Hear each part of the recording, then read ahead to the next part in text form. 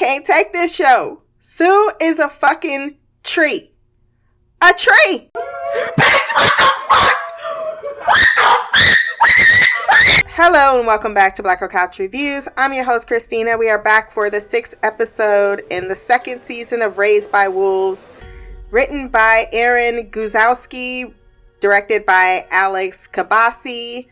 I gave this episode a 10 out of 10 for what the fuck. Seriously, this show, I keep saying it every week, but now we can turn. I love how they're easing our way into the madness. It was, it seems as if these computers can turn people into animals when you have the whole Paul situation. And then you're also realizing, there's humanoids on this planet, which we've been having since the 1st season. Something has devolved them. We thought maybe it was natural. Nope, it doesn't seem to be natural because we saw the tooth from last episode. So all of it has been leading to this idea of, bionetics, that the father has labeled it. Bionetics. Basically, everything is every organic matter can be hijacked for life on this planet in some type of capacity. I love it. It kind of reminds me of the protomolecule in The Expanse, and I'm here for it. I'm so here for it. I'm still trying to wrap my head around the fact that one of my favorite characters is now an orchid in the middle of Kepler 22b, and the fruit is parts of her brain, and Marcus just ate that shit like it was why. You know what it is about Marcus? He makes decisions that are absolutely decisions I can't get on board with. If a tree sprouts up in front of me, because he is kind of basing it on a delusion, but a delusion based on science, but science that he doesn't understand, and he's just choosing to, unlike Sue, not blindly follow into it. He just sees, hey, it's some fruit, I'm gonna fucking eat it. Doesn't matter that things on this planet are fucking radioactive, I'm just gonna trust it. Just dumb. Thus I can't give him credit for anything. But okay, let's get over my shock because I just watched the episode and try to give a little bit of a comprehensive recap. But before I do, wherever you're listening to this, iTunes, Podbean, Stitcher, Google Podcasts, go down to the rating and review, drop a few stars, leave a review of the podcast if you will. My social media will be there as well. Remember to like, share, subscribe. You can send feedback to blackgirlcouch@gmail.com. We pick up with Father checking in, letting them know that we're bringing the prisoner and that he has Holly to mother. Holly sleep. She didn't annoy me this episode. I appreciated that. I think that shock, though, that's just what I was expecting more of last episode. The shock of what happened. Like, okay, maybe I'm not equipped to go out in the world no matter what I am believing and who I think is the person to be on which side. I also need to survive all of this. So maybe being with the android that has the most power might be beneficial because she seems to love me. I kind of felt bad for Mother when she saw Holly and gave her that huge hug, and Holly was just like, get back, motherfucker, you don't know me like that. Get back, motherfucker, you don't know me like that. Yeet, yeet, whoop, whoop. I ain't playing around. Make one false move, I take you down. Get back, motherfucker, you don't know me like that. Get back, motherfucker, you don't know me like that. But for the most part, she kept mum about the events, even when Campion asked about Varel. It's like, yeah, I'm sure Varel is just fine. But part of me feels like, Holly, you were there. You saw what happened to Varel. You know why she flipped. It wasn't just, hey, I like you all and I'm schizophrenian out. It was, no, you held me down, ripped off my face, and then expected me not to have a problem with your asses afterward. Chameleon. You come and go. You come and go. Loving would be easy if your colors were like my dream. Red. I have more theories than I know what to do with, so I'm just going to throw them out random as they come to me. So this thing about the Metheric being done, like all of the original Metheric are now dead with the exception of Lucius. I think there are going to be some new converts, and it's going to be all the people that be eating the fruit from the tree that is not a tree of life, but a tree that is going to give Soul more power. It's a signal right now. I think it is definitely the Adam to Grandmother's Eve, but Grandmother is going to be a little bit, I think, more of a protector, and Soul is definitely, as Campion pointed out, hey, Soul protected me. This is the good side of Soul. There's this other side that's evil. And you should tell by the evil things that it does, like turning Sue into a tree, because that shit is still not passing through my soul yet. Father has him checked for bombs, and while he's having him searched, he ends up finding the card that Marcus was trying to hide. Marcus is still trying to make a plea to Lucius, and I don't get it. This is the part where Marcus is inconsistent with the characterization sometimes, and they've done this with Hunter as well. I don't really know.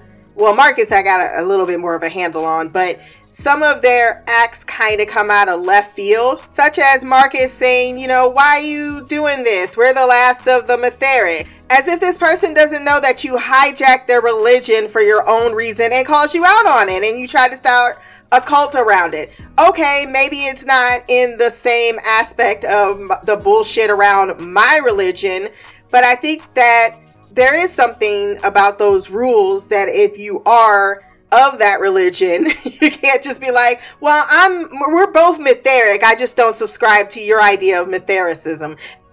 Actually, what am I saying? That's the whole Protestant versus Catholic, or different branches of other religions, such as Buddha. Well, no, actually, there was another one where they worship all the gods in the temple, and then he decided that's not the true God, and then he got kicked out. Yeah, there's different religions that worship the same God, but decide that they want to spread out on how they do that. So, actually, this all checks out. All checks out very much so. But yeah, I would think that Marcus would understand that you have injured this person on a deep personal level to the point that he didn't even sacrifice his own freedom. So you trying to convince him back to your side is just a whole bunch of bullshit. He does hand over or keep a hold of the relic and doesn't tell Father. He's not taking orders from Father, but he can work with him. And that's another thing I don't get about Marcus's, what do you want to call it, androidism? Because you're more than willing to work with a Metheric that have their own, you know, biases within their religion, but you can't see that there might be a difference in regards to androids as well. Like, that type of absolutism is why it's the personification of ignorance, because you would think that he would understand that Mother isn't the trust, that she actually cares about Paul, unlike the trust does that sent him. Even the same thing with Cleaver, like the trust did something for him. So wouldn't it be better that Mother took it over and decided that there is a line that she won't cross? Why can't you be reasonable when it comes to her, but you can be reasonable with Lucius? That doesn't make a whole lot of sense to me, especially as one is less inclined to kill you than the other. You know your girl is best friends with her, and even Paul seems to like her for the most part, even when he's pissed off at her. He understands, like, yeah, she doesn't believe in soul because she doesn't believe in the version that you're trying to sell her. But I also feel as if with Mother, knowing that there is a signal and that this signal is deceptive and has deceived her, maybe she's fighting against Soul. But then why does she want her to denounce and says that it's a fantasy? But you know it's not a fantasy. It's something. The religious aspect of it may be a fantasy, but it's not something that isn't tangibly affecting events in this world. So I was a little off on the character motivations, but it could just come down to being human. Like, it makes sense to me when I'm saying it this way. Because it furthers my aims and it makes sense for you. But I think both sides are being very stubborn right now. And I felt that might have just been Mother's way of being stubborn. Stop saying there's things such as soul. But what else do you want to call it? Maybe if you give it a different name, they'd stop calling it soul. But it probably is soul. As Sue explained, Mother is very protective of Marcus trying to get in the head of her children. She gave Holly that hug. And Marcus goes, faith is something you can't take away. Something this android can't possibly understand. I'm just a man of God. Oh, and I knew Soul would protect you, Paul. Which, in a way, to be fair, to give him his credit, he did. Even though she thinks it was Sue. Maybe if Sue was a little honest with Mother. But then again, Mother might have killed her, so. Can't pretend I don't know. But I feel as if she knew they were both being rational in the moment. They weren't irrational in their belief of soul. And that's why I feel as if maybe the one person that could have talked to Mother about this is Sue. But she's too busy being up in the cloud that is, he talked to me. Mother doesn't want to martyr him. Paul is still very much attached to him. So she tells him, look, I'll give you your freedom if you renounce soul. He doesn't want to renounce soul, even with his eyes to back up his power, which should also, I mean, if you were using the eyes to get people to follow you as a false prophet, that's exactly what Lucius is trying to accuse you of. Like, you're not even just thinking that you're the prophet. You are ignoring all possible signs that you're not. And you are getting people killed in your stumbling effort to understand or to believe or prove that you are indeed what you believe yourself to be. And his response in the Rover was, in Metheric, false prophets are meant to suffer. And that is going to be your fate. I'm not just going to kill you. You're going to be suffering. I feel like that has begun with the whole Sue situation, but I think it began last episode with the whole massacre by Varel, who didn't show up this entire episode. So she's out there, repairing the damage to her soul, cleansing herself, figuring out who she is in the universe with no face. She probably wants to have a face again before she decides to roll up on Campion again. Lucius isn't happy about this not being the deal, but Mother says, look, I'm giving you your freedom. Be happy about that. And she doesn't have him denounce soul, which is why I felt it was weird that she was going to have Marcus denounce soul. I think she's trying to get Marcus' influence off of 2 or 3 of her children, technically, Vita, Holly, maybe Hunter. I don't think Hunter's too convinced. I think Hunter's kind of pushing himself into the middle, like, yeah, there's something to this soul business. I'm not abandoning it. However, I'm also not 100% sure about what Marcus is selling over there. But the others are definitely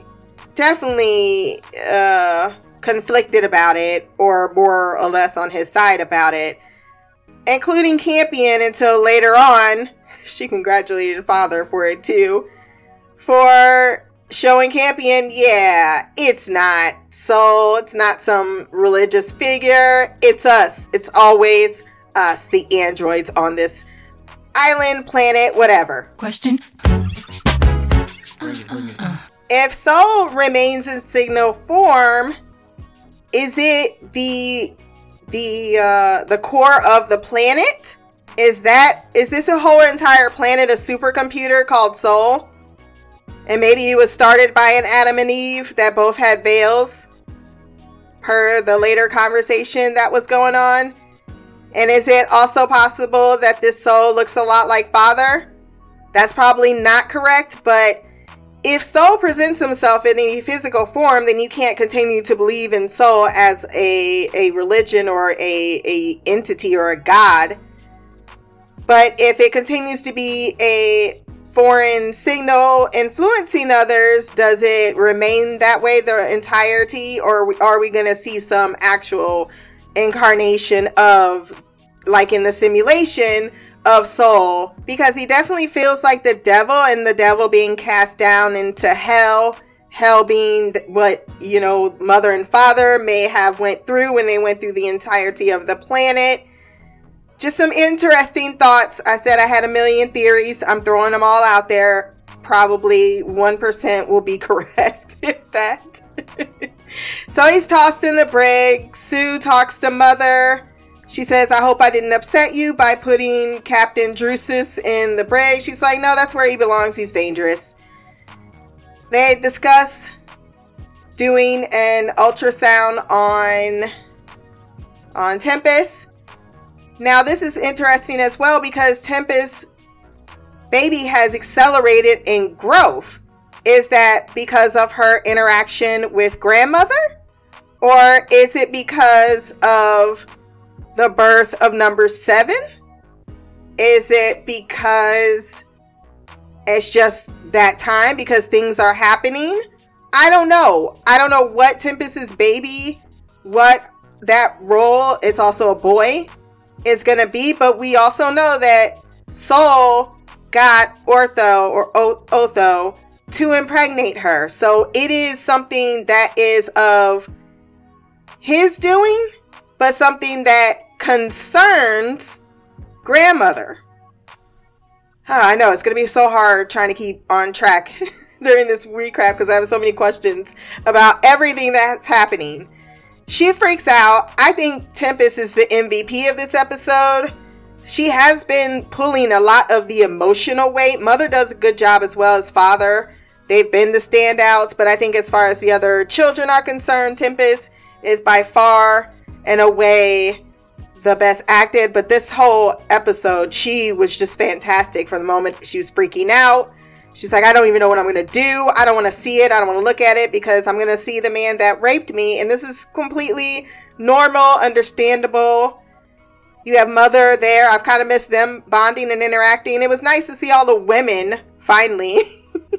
Vita's over there singing. She's like, Vita, shut the fuck up. It is so weird that they can predict the day that a baby's going to be born. Maybe that's something they do nowadays. It just feels like it comes whenever it wants to. Last week, things were off the rails in the camp, but this week, you see that there are people being assigned positions. She's also being like, my brother didn't understand that humans do need to do what humans like to do. Campion is unsure, like, Mom, this is not the same as raising children. I think you're going to find that it's different.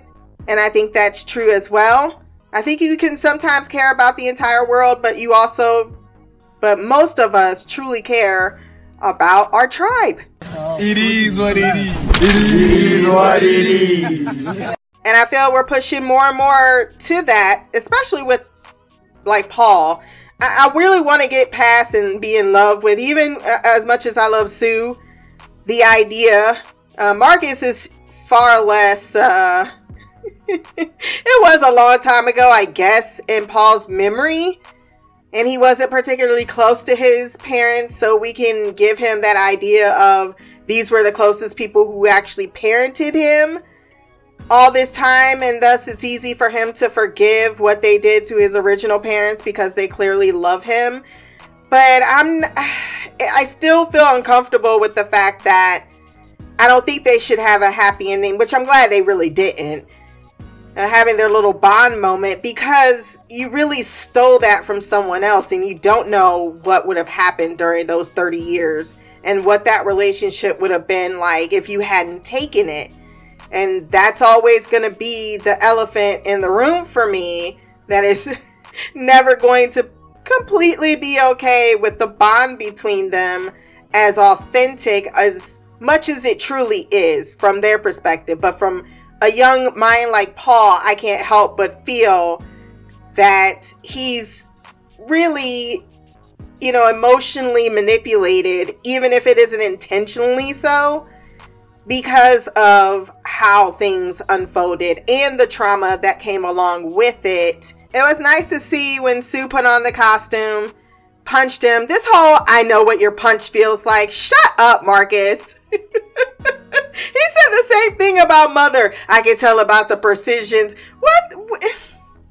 Boy, you ain't had no education as a foot soldier. They be giving him way more credit. He's just one of those lucky ass people in life that has a lot less to do with their ingenuity and a lot more to do with the fact that for some reason you just keep on this course because you have nothing really to lose in it. In a way, I don't want to take all of his credit away, but sometimes it's a bit much what they be telling me. But she says, look, I'm sorry. And this is the part where I was a little like, he did some things in the name of following Soul, including assaulting his own child that he loves so much, including locking you up in the name of Soul. So while her saying, yeah, I should have believed you, yes, Soul is real, and then her following up with, but it's actually a fantasy everywhere else. The whole thing, the Metheric religion you're talking about, that's bullshit. But here, there is something called Soul, and it's a signal, and it's real. And it's talking to me, by the way, and it has nothing to do with you anymore. And it saved Paul. It saved Paul. Not Marcus, Paul. See, in this moment, with all that's happening, with being busted out about the eyes, what would have made me respect Marcus a lot better if he was like, you know what, I'm not the prophet. I believe it's Paul. Setting aside his own ego in it, Paul has been talking and continues to be in contact with Soul, whereas Marcus is not. He can read the writing on the wall, and yet he is more than a little willing to allow Paul and Sue to believe that he is the prophet and everyone else.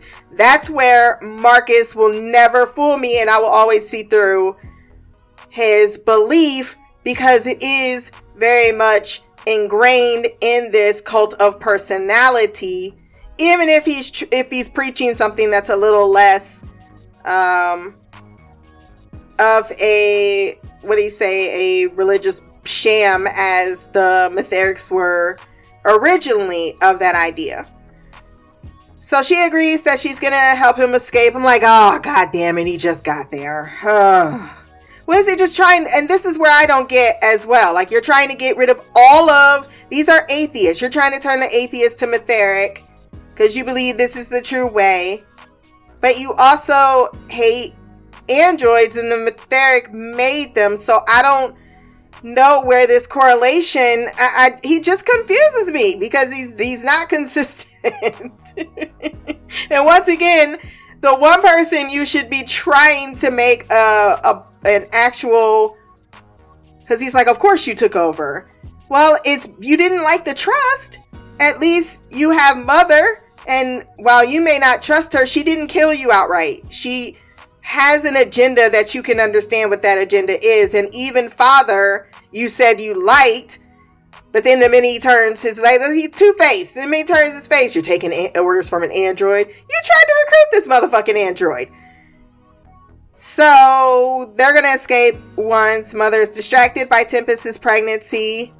I like that little moment between them. It feels the most mother-daughtery-ish of the group, where she's just waiting for her when she wakes up, and she says, what are you doing? I'm just replaying all of the memories you had together, and I need you to know that you've come a long way and you've really grown up.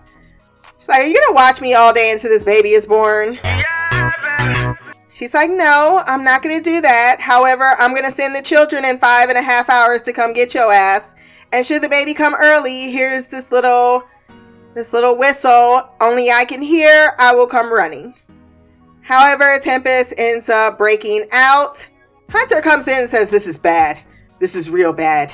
Why didn't you go get Mother and Father? But I also understand that they want to try to handle things themselves, and they need a reason for Hunter and Tempest to be together and bond. And he's got his little robot. Tempest saw him making his android, and he says, look, we can't be kids forever in case I need to leave this place. So is he going to be, I feel like him and Marcus, or him and Lucius might team up, but I don't feel as if Mother will allow any of her children to go anywhere.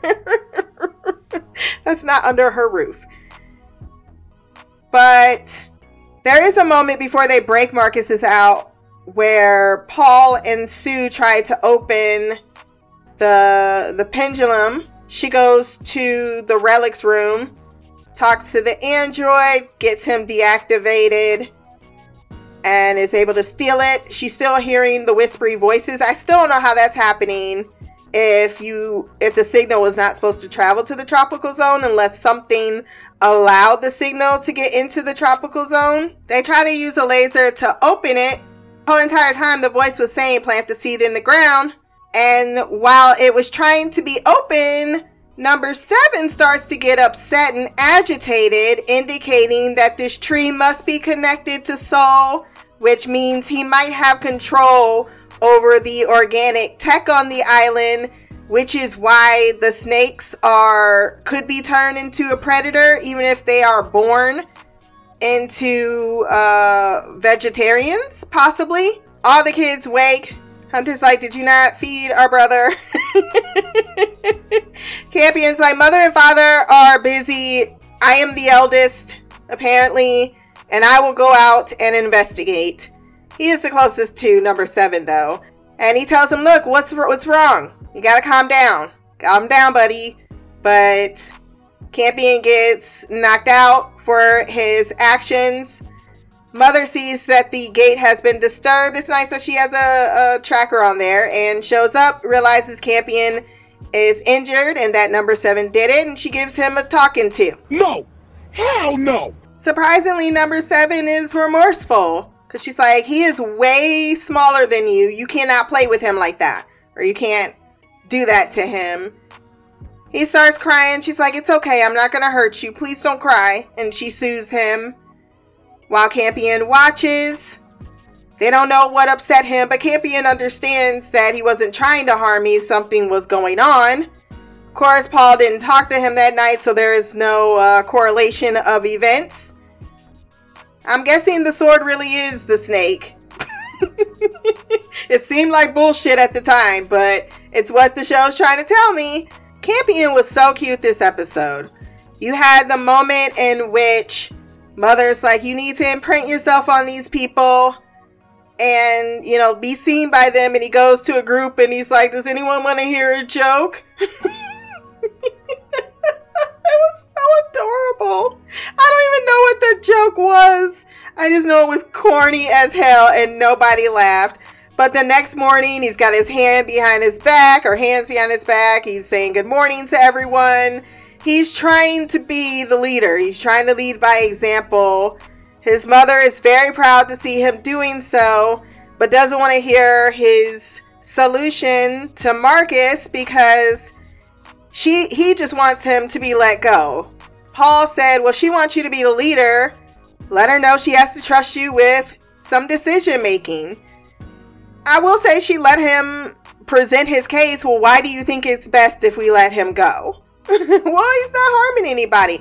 And then he goes and talks to Father. And I like this conversation a lot better because Father really does break it down. Like, oh, he hasn't done anything wrong. He shouldn't be locked up for his religion. And that's where Mother and I think and Marcus are making the point of it being, oh, we're locking him up for his religion. And why she shouldn't have brought out the idea of denouncing Soul. She only did that because she feels that her children are threatened by the idea of Soul. I don't think anyone there is going to care about the martyr. I mean, you saw these are all atheists. They were already cursing out Sue for her rejection. And thus, they're not going to just be influenced by him. So this was all about her children, and Marcus's influence on them, which doesn't allow her to want to kill him because it's going to affect her children. But technically he should have been, and it should have been about the fact that he murdered people. Like, no, he's not a good person. Whatever he's doing now, whatever his beliefs are, he tried to kill Mother. He tried to kill me. Actually, he just recently killed me. He's murdered other people. Yes, your mother's a murderer as well. But one could say she was defending her land. No, she wasn't. I can't defend what she did on that Metheric arc. I just can't. It was badass though. I just like that father wasn't going to convince mother because, look, this person is someone who has committed crimes and they do deserve and should be punished for said crimes. Being put in the brig is pretty, that's far more humanistic than what mother has been doing thus far. So she is showing mercy, whether you believe it or not. And then, furthermore, Campion sees grandmother. It's nice that Campion is the one that named her grandma. He's like, I got a new family member. She seems to really like Campion. Campion imprinted on all of the damn natives of the island. It's just so cute. Because she's like, and that's what mother gave father props for. He's like, I was worried about Soul, and now fucking you did even better. The person that saved him is not Soul. It's this grandmother. She's an android just like me. And now she's part of the family. He's all about that. He's going to be like, who the fuck Soul is? But mother is not too happy and coming looking for Campion to see what father has created. What you been doing up in here? Who is this? What the fuck? Campion had touched her earlier because she put out her hand.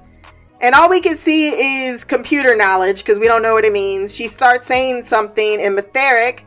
It turns out Paul is, I will say, mother is right about the fact that they are both father and Campion are a little naive.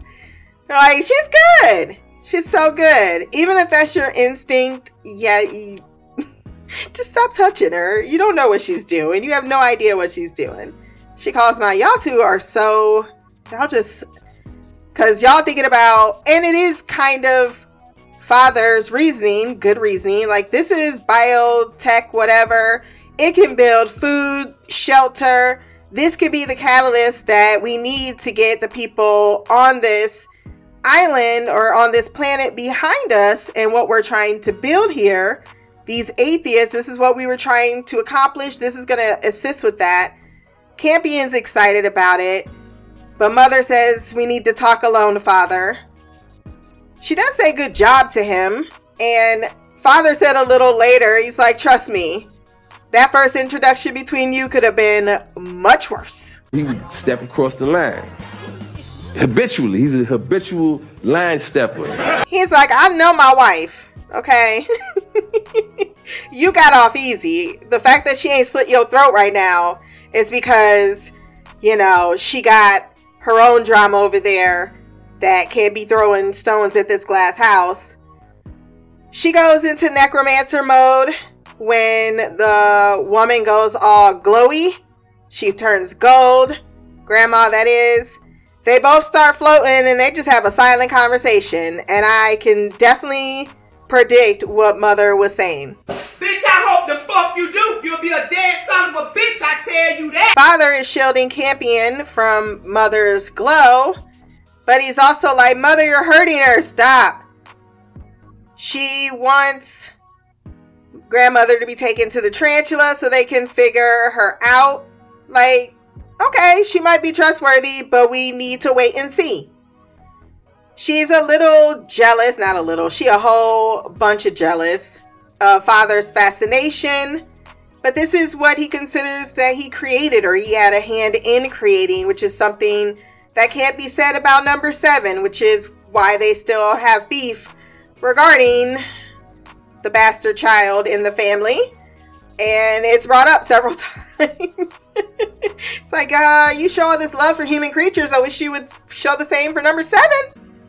You know, all this time that you've been spending. Be nice if you spend it with number 7.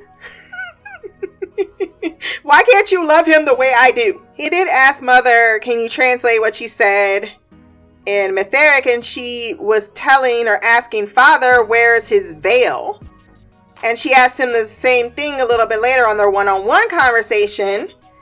But while they're still together, they're investigating how old she is. basically comparison-wise, they're babies. She doesn't have a system or a weaponized system like Mother does. The way he gave her that side eye. Extraordinarily nice. She's a killer queen. Gunpowder integrity. Dynamite with a laser beam. Guaranteed to blow your mind. But they can't figure out what this purpose is for. I'm guessing something to do with creating life. Maybe she preserved the humanity on this planet, because Soul, we remember from first season, was basically like, humans are shit. They're never going to be anything other than shit. The best way for them to exist is to not. That seemed to be what he was down for when he was talking to Mother in the simulation. I feel that Grandmother might be on the other side of that. But plus, I don't want Father to be like she's good and then she turns out to be evil and then Mother's right. I prefer that she is good, but in a different context to what Mother may understand. Like, Mother's a roadblock to her because she don't want her position to be, usurped. She is definitely the queen bee, but there's one that is more ancient that has the same dark photon in the back of her skull as Mother does. That is a little bit more mature than Mother is. Has some knowledge to give out. I love that she's black. Everything about that makes me feel good on the insides. We finally heard her speak this episode, which we've been waiting on. And they are of the idea that, hey, she could probably shed a lot on the civilization that was before us. What happened to them? Who's the signal? Where is it coming from? We still ain't told the kids, hey, you was eating some humans. And that's going to be a tough conversation to have. The reason why I think she might have something to do with creating life or carrying life on this planet, which also would cause a lot of beef between the two. Because I can't wait for more mother and grandma interactions, because I think they would be boss ass to androids. Female queen bees. I'm here for it. So she has something in her system regarding those aquatic creatures that we saw. And she is able to talk in English. She's like, why are you talking in this language? He's like, this is the only language I know. So Mytheric is now officially older than the English language. Good to know. And she says, well, where's your veil? I don't have a veil. Aren't you my partner? No, that's, it's not going to happen. I'm with Mother. That's, who runs things around here. And quite frankly, you could have been just ripped apart, but she didn't do that. She just needs to, I'm sorry about your treatment. Cause he's like, she saved Campion's life. Why are we doing this to her? A little investigation doesn't hurt, Father. But he still wants to apologize for the fact that, she's just not allowed loose in the world. Which I don't know why you're apologizing for that. And she says, how many humans is on this island? Like 200. We're tasked with building this atheistic society. And we've got these children. Actually, he says we got one on the way. And that's when she freaks the fuck out and shuts down. But it seemed as if something was computing. Was she sending out her own signals? Did she send her signal to the aquatic creature that ended up taking Tempest's baby? Because that's another thing that came out in this episode besides Sue is a tree. And that's another what the fuck moment. But yeah. Or was it just the cries that brought these creatures to the forefront? We will see.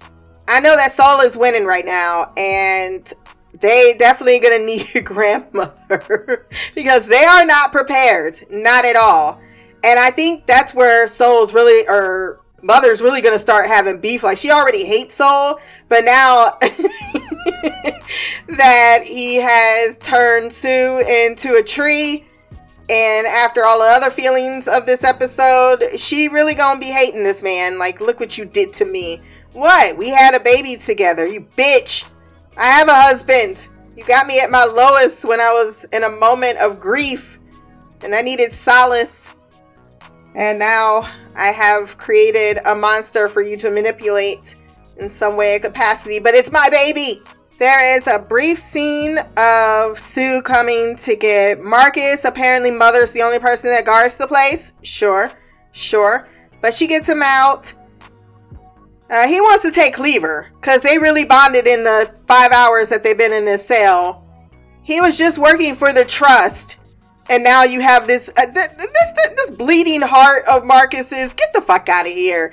Come with us. I'm going back to Earth. What's wrong with him? The trust really did a number on him. Yeah. Which is why your beef should be with him. And Sue knows the exact same thing. So what? I just really sad that Sue just gave up on her really close friendship with Mother. But I guess her relationship with Paul comes first. And she was way too forgiving of Marcus, in my humble opinion. But these are just my feelings on the matter. So they all get away. And apparently no one notices. This scene with Tempest, this whole entire birth scene, the actress once again, she really, really sold the struggle, the pain, the horror, but the strength it takes to give birth without anesthesia. Cause I know I couldn't make it through. Shit, I fucking had one contraction. I said, where that epidural at? Where is it at? I don't care if you about to cause me a whole bunch of pain in my back. That is better than the pain that is currently going on in my nether regions. All right? Stick me. She's apologizing on the waves of the acid ocean because she feels that she cannot look at this child. She will not love this child despite Mother assuring her that when she does look at the child, she will love it, and that sometimes humans that have a tendency to rise to the occasion, or they have a tendency to regress once stress has come upon them. She ends up giving birth, is able to look at her baby boy and loves him immediately. I loved it. I was crying on this scene. I was crying after the scene too. I was crying for a minute. I felt Tempest's pain in this episode. Because going through all of that, thinking I'm just going to kill this child because I can't deal with the idea. I tried to give it away. I tried to do the right thing. But now I have to just give it to nature. And she decides that no, this is something that is a part of me that I can't give away. She cuts the umbilical cord.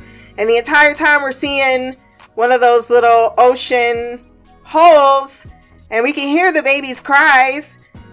And I'm wondering if that led to the creature coming up. It looks like a mother of some kind. We saw the other creatures. They must be male, but the females, and that's typically how it is in a lot of animal species. But the female comes out and she turns around. I mean, she's fucking huge. And she wants the baby. Tempest immediately knows, no, this is my baby. You can't have him. He's mine. And the creature is trying to take him away, and eventually ends up, and I feel as if, like, there's no communication, because she hurts Tempest, but she does it as a second, like, you gonna give me that baby? No! Okay, well, I'm taking the baby. You're not gonna give me a baby? I'm trying to be threatening here. Okay, well, I'm gonna acid you. But the acid doesn't hurt the baby. Maybe the water wasn't completely on the inside of the palms. I don't know how this works at all. But we definitely saw the acid water coming off and it being of effect. And then the weirdest thing I've ever seen in my life. She opens up her chest cavity and just puts in the baby. This is fucking scary and gross, okay? What the hell is the world coming to? Tempest is screaming no. Hunter sees what has occurred. It jumps back in the water. She was ready to jump right in after her baby. Never mind, it's fucking acid water. Oh, that was rough. That was rough. Because she didn't want, and now she's gonna feel like it's her fault. Because she didn't want that baby. and then it was taken away from her. Going back to the camp, Mother also is devastated, talking to Father, but everyone can hear. As she says, we have failed to do the one thing. We have failed to protect the one life that we were supposed to do on this planet. Maybe you're right, Father. Maybe we are becoming too human. Maybe we are focusing more on our development than we should on the children and what they need. This was a lot for her because she really did love her baby. She says, we'll take care of the baby until you're ready. She loves Tempest too. So hearing Tempest's cries in that moment, and mother feeling like a failure, and then Father lands the last blow. And what about Sue and Paul? Sue and Paul are gone. She goes to Sue's and she finds her, I guess her little gadget that can pretty much record all of her, what the fuck? I don't know what kind of technology. They just throw it in and I'm totally fine with it. But her bleeding a little bit from her nose, that's to show her emotional turmoil. Like this hurt a lot. And it hurts her also that her child is in pain. And then she realizes that Sue has also been, when she realized she prayed to Soul, that she's also been influenced. She's like, not you too. It's almost like she's losing everything she cherishes to this Soul guy. And I have a feeling that's not going to go so well for Soul. Because Amanda Collins 01 is the best. But there was a comedic relief of all of the drama going on when she grabbed the little thing at first. She's like, file restricted. Override. That's a woman hanging on by a thread. She goes to Lucius. Lucius closed his eyes. He's like, oh shit. Here it comes. It was too good to be true that she was just going to let me go and be free. But no, she just asked, do you know where Marcus and Sue and them are? Because if you know where they are, I think you really better tell me. He's like, what, you lost them already? Which, facts. But he says, look, you need to see this because it's a warning. If it was about Marcus, I wouldn't have given a fuck. But apparently Lucius now cares about Sue and Paul. I think that's just setting up for Paul to eventually team up with Lucius, because Paul is the actual prophet and he sure as shit is never going to believe that Marcus is. So I think that's what that whole line was about, because I don't know why Lucius is still around. I like him. I think that he is someone who can be rational. And because Mother is a fan of Paul and loves him, I think that she will look out for his beliefs, because she doesn't try to convince her children to be atheists. She respects the fact that they believe in whatever, but you're still my children. So I think there is more leniency in Mother than there was even with the Mytheric. Like, they've already naturally come to this middling ground from the moment they've gotten to this planet, because there's been no other choice. But it's not to say that there aren't, he's not going to follow his religious instincts or guts if he feels that Soul is real and it is indeed talking through Paul, which means that Marcus has to die. He has to die this season, right? He has to die. Now, part of his suffering definitely came at the end of this episode. She reads something on the tablet. It's a warning, apparently. And now we know what it was warning, because we see the family together for the last time. They're all happy and excited. Paul asks Sue to sing to him. He falls asleep in her arms.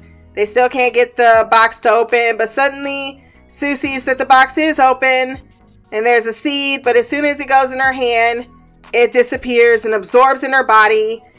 And then she feels as if she is compelled, because we can see that something happened that interacted with her organic manner, and it has hijacked her to plant her ass into the ground and become the fucking tree. The next morning, Paul wakes. He's so excited, calling him Dad.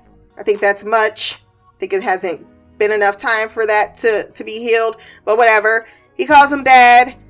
They go to the tree. He's like, well, where's Mom? Sue, mom, he ain't worried about mom. He's like, I need to get some of this fruit on this tree that looks exactly like a brain. And he takes a bite out of it, and he realizes belatedly with that tear in his eye, holy shit, this is Sue. Explain to me. Explain to me! Somebody tried to comfort me that Sue is still alive, but I ain't trying to hear that shit. She is a goddamn tree. I don't know how we might interact with her. Maybe Mother might see her as a person instead of a tree. But for the second time now, Paul has lost his mother. And I think once he realizes that Marcus is the false prophet, I think that that's going to be what turns him closer to back to Mother. And is eventually going to lead to Lucius taking him out. I just feel, or something to that effect. I did see next week's trailer because I could not resist. The fruit are definitely going to come into play. I don't even know what the fruit are doing to these people, but I have a feeling once they partake of the tree of knowledge, kind of like the Garden of Eden, they are going to be a cursed existence, cursed lives. Maybe they'll all turn into some shit, which is fucked up if someone gives people this without telling them what could happen or where it fucking came from. I swear to God, you stupid bitch. And that is this week on Raised by Wolves. It's been so much, so very much. And there are only 2 episodes left, and it saddens me. We do have feedback. We have some from last week's episode and from this week. So we're going to listen to feedback from last week. First up is Miss Perinthia.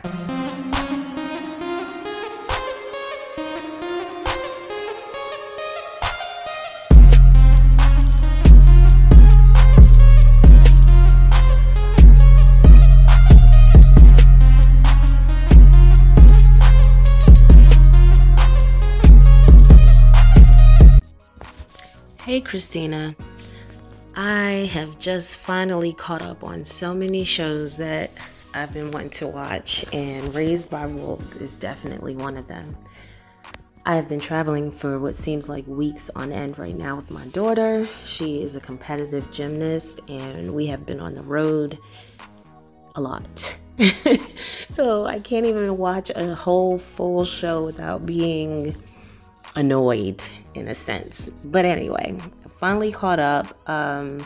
Just finished watching episode 5, King, I believe. And this show is good to me. I enjoyed the first season. This season is definitely better in my opinion. It's probably because season 1 did so much, or had to do so much setting the scene for season 2, explaining things to us, the Mithraic and the atheists and whatnot, which can still be confusing, but I understand why it was slower than this season, and I'm glad things have picked up. But they still have a whole hell of a lot to discuss and explain, because things seem to be really picking up right now, and if you're not paying attention, you'll just be missing stuff. Your boy Marcus is certifiable crazy. He knows good and well that he is not the prophet, but he keeps finding himself in these situations that I feel like allow him to continue with his madness. Like the whole deal with him having her eyes. I totally forgot that dude put his eyes inside of her and made him swallow those eyes. But he knew that power wasn't from Soul, but he could turn that into, like, he could justify it by saying, maybe it is Soul giving me these powers. Yeah, the eyes, I know the eyes are from her, but maybe Soul put me in the situation that I'm in to get the eyes, and now I have the power. Then the eyes get taken away from him. Okay, he's like, all right, let me regroup. My crazy new girlfriend is challenging me. She can tell that I've lost my power and that I'm just a regular person like everybody else. But okay, here we go again. Another situation where he gets to prove himself. Now he has to go down in this dungeon. Naturally, he goes down in the dungeon and all hell breaks loose. And what happens? he comes back up as a savior. It's just like Marcus just keeps getting in one situation after the next, and I'm dying to see, after watching the previews for the next episode, I'm dying to see how he gets out of this one. It's like, I don't even really like his character, but I honestly like to see how he gets out of these situations each and every time. Father, I hate that Mother tramples all over him. I hate that he continuously gets killed and beat up. I was really happy when he fought that other robot and won, but Father, he just can't catch a win. I don't know. I could tell when he was putting this thing together, this robot grandmother or whatever they're going to call her, I could tell this is going to be a problem. Because he's always, as Mother says, perpetually distracted, and he just be in some shit every time. It just never really works out for him, and I need him to have a win. I need grandmother to be his win, because Mother, we know she's tripping at all times. Lumia, or whatever her name is, she's always on her own mission, and that's the only mission that matters. Nothing else matters, and she doesn't even take the time to really, in my opinion, consider any other options. It's like, yeah, well, this is what I'm gonna do, and if you're not on this page, kick rocks. So yeah, I need Father to have a win. That's all. The chick, the pregnant girl, I don't know, she annoys me so much. I want to feel bad for her because she got raped, and I want to, like, you know, be on her side. Then I'm like, oh, she's a teenager, and I have a preteen or teen or whatever you want to call it. So I try to relate to her character. I just don't like her. We'll see what happens with her. I hate the fact that the two people of, well, it's more than two people of color on the show, but I hate the fact that her and the other boy, I'm just not really fan favorites of their characters. I need to see where they're going to go with them, because like you said, I'm not trying to have them fall in love and be buddy-buddy. Like, that just wouldn't make sense, and that wouldn't do it for me. And I just feel like they would be doing that just because they're two black people. Put them together. I don't need for that to happen. I don't know. I feel like I agree with you on your point about this whole, the robot that was like controlling everybody, or that was in charge of everybody, the mainframe computer. Mother didn't really destroy him, and I think that was on purpose. She disconnected him. Yeah, she disconnected him, but she didn't destroy him, so I feel like he's going to come back into play somewhere. He's definitely going to come back and play, because it looks like you can just go back in there and push that hard drive back down, and he'll be back in business. Which seems to make sense. Like, I don't see how they would go further without him anyway. Campion, yeah, I don't like Campion, never have. I don't know, he's a little too smug for me. And then Paul, he's falling right in line, but I see these are the two main characters at play here. Again, I'm just watching to see where it goes. This snake business, I'm not with it. I don't care if it's a baby, they should have just killed it off GP. Like, we don't need this. This we don't need. And I'm surprised the people went along with it. Like, oh, okay, yeah, let's just put it in here and feed it pumpkins. Nah, bruh, it's a giant flying snake. We don't discuss this. We kill it and we move on. That's what we do. That's it. There's no other option. That's it. Sorry. Moving on. Next. But how many creatures we gonna hold off like this? Like, you already got your boys in the acid water swimming around. They didn't discuss that much before, but okay, so they brought that back in this episode to get the leeches off of him.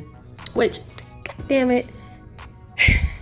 So I guess God is Soul, or Soul is God, but then Soul is probably just this messenger or alien or whatever who's sending out this wave, and he's really directing the game from behind the scenes. Got her seeing these leeches. Okay, so he's helping her out. Tell her she need the leeches to save your boy. I kind of wanted to see what was going to happen to him in the cocoon. I didn't really want him to be saved. I wanted to see what was going to happen from there. Was he going to turn into one of them amphibian looking creatures or what? I don't know. I felt like it, considering the leeches were feeding on him like he was an aquatic creature. I kind of wanted him to stay in there and evolve and see what happens. I don't know. This whole episode, I felt like, dealt a lot with evolution and de-evolution. The guy that, I'm all over the place. I'm sorry. Everything is just popping into my head. But the guy that Marcus found in the cave looked more like a man until, I guess they explained it, the nanobots from that tooth, which I never realized was a tooth until right then.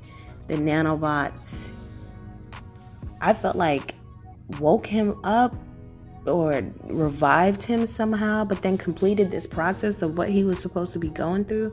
I need more explanation on that. I didn't get that because he looked more like a man, and then as the nanobots healed him, he turned into one of those savage creatures. And I feel like we saw those creatures in season 1. I could be wrong, but it didn't look unfamiliar. And he turned very savage very fast. Marcus had to knock his block off. Like, oh no, we're gonna kill you. But I thought something more was gonna come of that. I thought they were gonna be able to have a conversation or something, or I don't know. I felt incomplete with that scene. Marcus did get what he needed from him though, of course, because Marcus always gets what he needs to continue being the prophet. But I wanted more out of that creature. I don't know. Anyway, I definitely enjoyed this episode and all the ones prior to. Definitely always are enjoying your colorful reviews. Next episode looks like they're going to give it the business, and I am ready for it. And hopefully I can watch it without my children bothering me, because they be stressing me. I need my TV every now and then.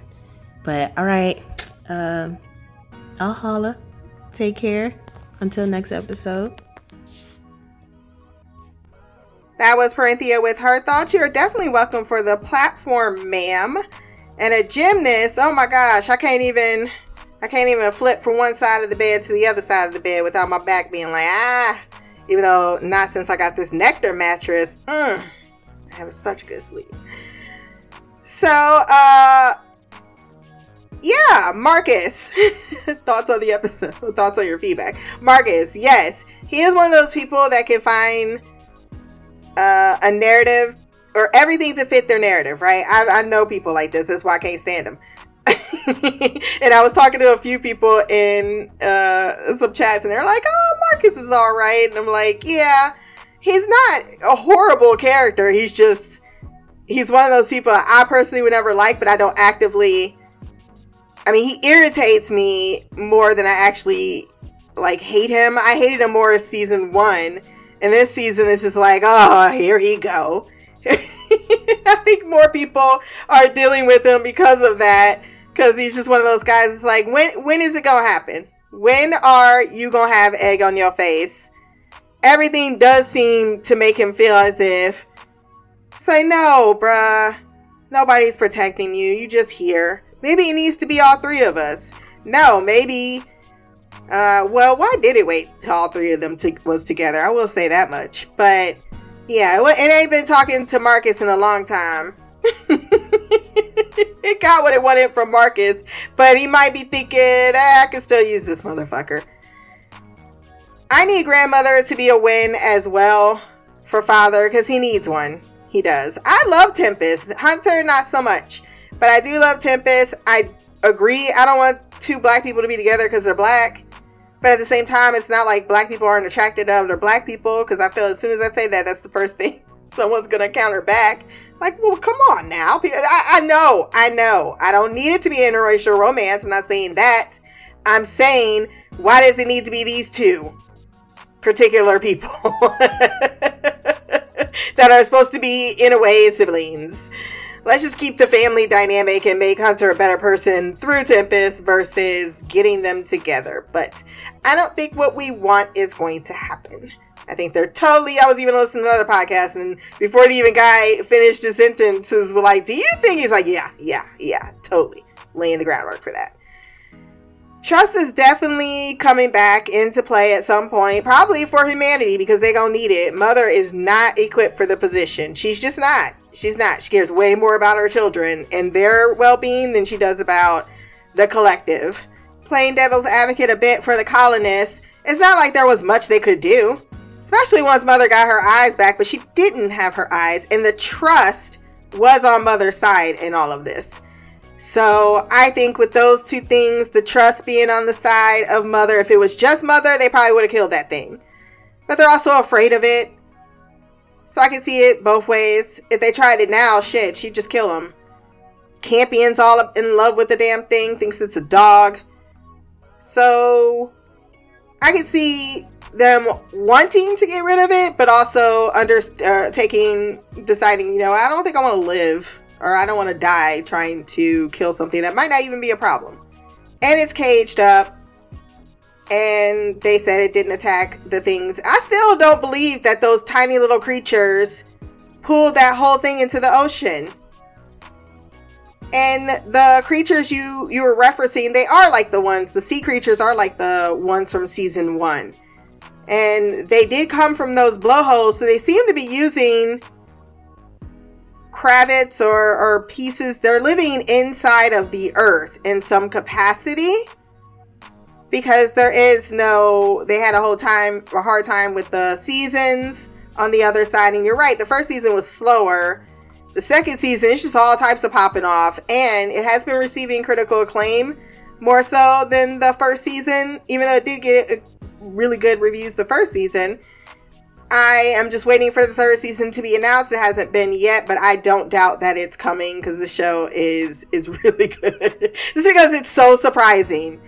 And you can't predict things the way you are accustomed to predicting, which is a great storytelling method because it's like, yeah, you're not on crack. You weren't on crack when I was writing this. To Aaron's like, I wasn't on crack. Well, he was on something. I am so high, I can hear heaven. Parenthea did send feedback for episode 6, but before we jump into that, let's hear from Mimi with her thoughts on episodes 1 through 5. This is my feedback for Raised by Wolves.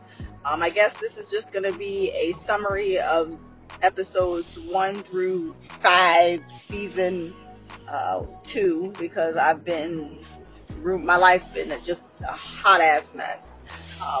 I didn't even realize I hadn't paid attention to the calendar. I was watching episode 1, and then I was like, okay, I'll watch 2 because I missed 1 and 2. And then next thing you know, you're already posting 5. So yeah, I'm trying to get my life together. I'm really working on it. I even went to the gym yesterday. So I'm really trying to get it together because I don't know what got me all discombobulated. I don't know if it's the weather. I don't know if it's just my mood. I have no idea. I can't say one way or the other, but I do know my life has been a hot ass mess. So I'm trying to get it together. I was so focused on our summer vacation and my trip to Vegas, because I don't know if I told y'all, but they have a concert called Lovers and Friends, and they got all my old, it made me think of my college days when I was a freshman in college. And I was like, I want to go to this concert. It's in Vegas. And I was like, okay, well, I guess I'm going to Vegas. So I planned all that. And my birthday's in May. The concert's the middle of May. But I figure, it'll be my celebration for myself because this is my last year in my 30s. I'll be 39 in May. And I'm not happy about it. But, I made it through my 30s. So I guess you're supposed to be happy. So I'm not going to complain. And granted, I don't feel like I look like I'm 39. No one ever believes me when I tell them. So I guess that's something. Even though my body feels like it's 55. That's neither here nor there. So I was like, oh, yay, I got everything planned. And then I'm like, shit, it's February. Wait, something happens in April. Tell me why I forgot my whole child's ass birthday. I forgot he was turning 11. I didn't even plan anything. And usually by now, everything's already planned. I have invitations already sent out. I feel like a loser. Like, what kind of mom forget their whole ass child? Apparently me. I told him I didn't want to have last year he had a birthday party at the house because that's what he wanted to let him pick. And guess who had to clean up shit up? Me. So I was like, I'm not doing that again. And I was like, I don't know what you want to do, what place, think about it. And he told me he just wants to go to Wisconsin Dells and with a couple of his friends. So that's what we're doing on his birthday weekend. I decided that I'm just going to get them their own suite that connects to Darren and mine, because I am not about to deal with 4 boys for an entire weekend. I need some me time. So I guess that was my compromise for forgetting he existed. It's also Easter weekend, so like I have to figure out, some Easter basket treats. I figured we'd do that instead of like goodie bags, but all of that stuff's taken care of. So I was like, after that, I got that together. I finally got all my continuing education credits for my license, so I can renew my license. I'm pretty excited about that. I really am working on it, Christina. I'm trying to get my life together. There's a couple of shows that you just started that I have to watch to see if I like. So I'm gonna watch that before I go to work tonight. It's only 2 of them. So hopefully I can get my life together. The Behind Her Eyes, I watched that when I was in Washington.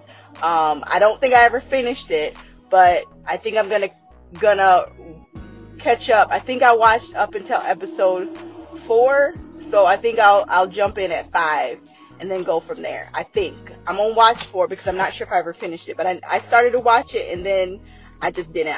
Don't ask me why I didn't finish it. It wasn't bad. I just don't know. And I never know. So, anyway, back to Raised by Wolves.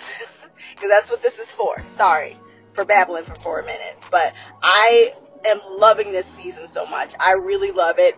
First, I want to just get this right off the jump.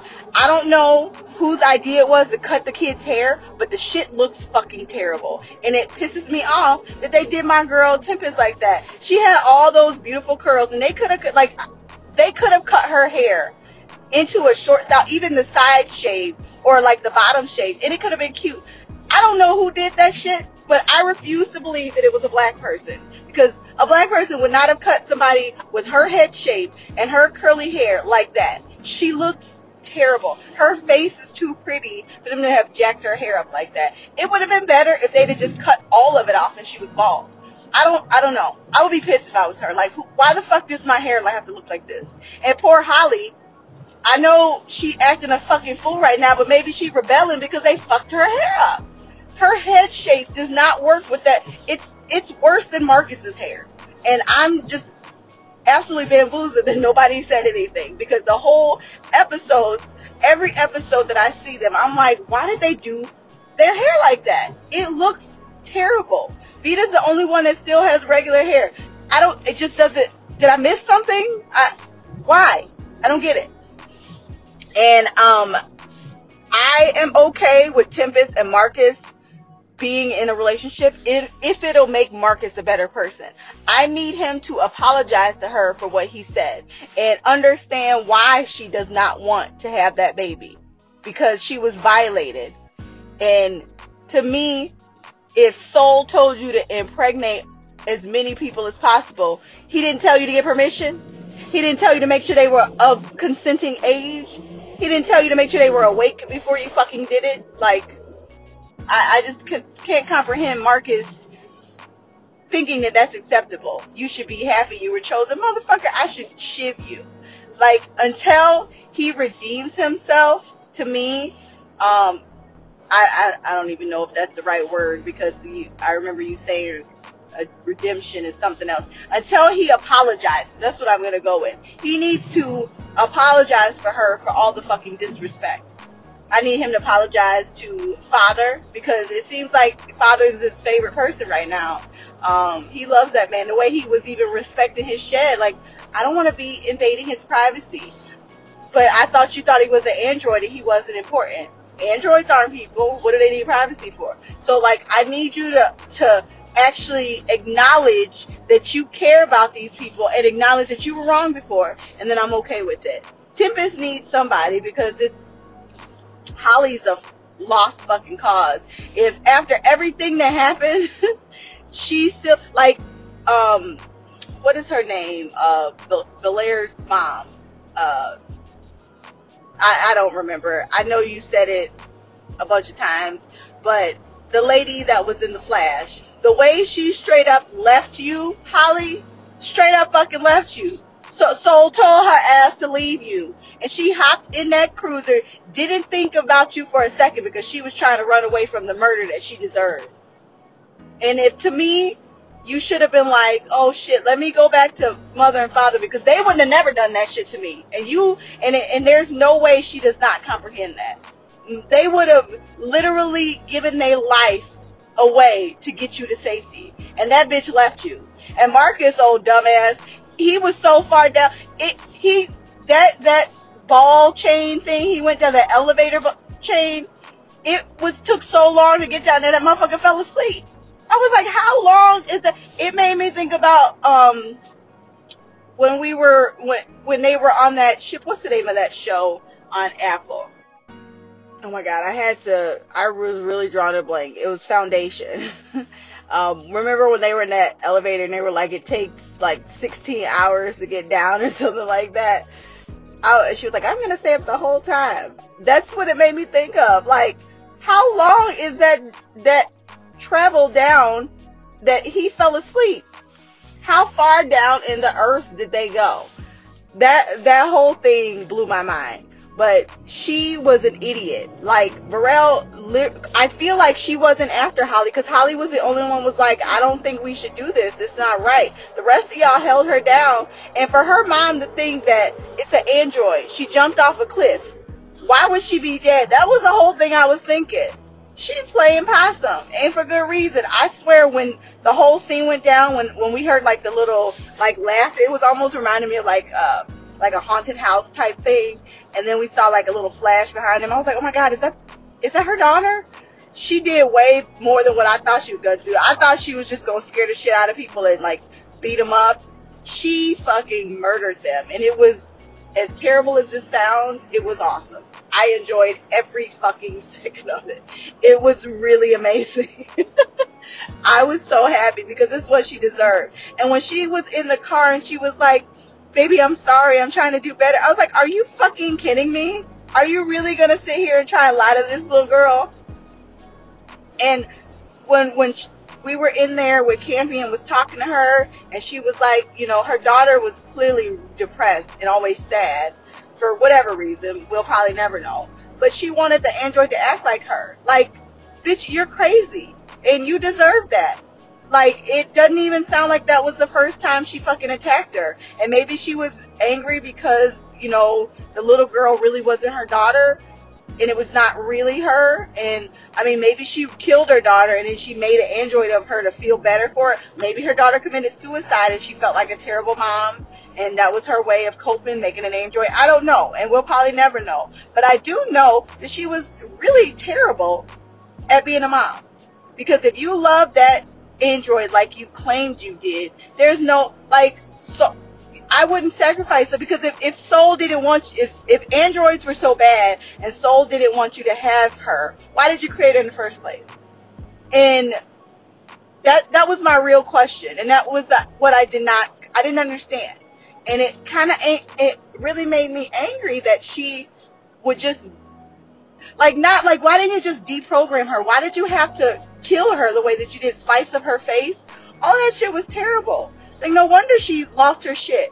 I hope she is gonna go back to Campion and they can fix her face, and now she'll be on their side, because Marcus does not deserve anybody. He needs to be alone, and I want him to die alone. I really want him to die too, but I want him to die in a way that is earned and deserved for him. I think Lucius would probably make it quick, but I want it to be terrible. I want him to die. Like, I want him to be terrified before he dies. He didn't look scared. He looked like he was okay with his fate.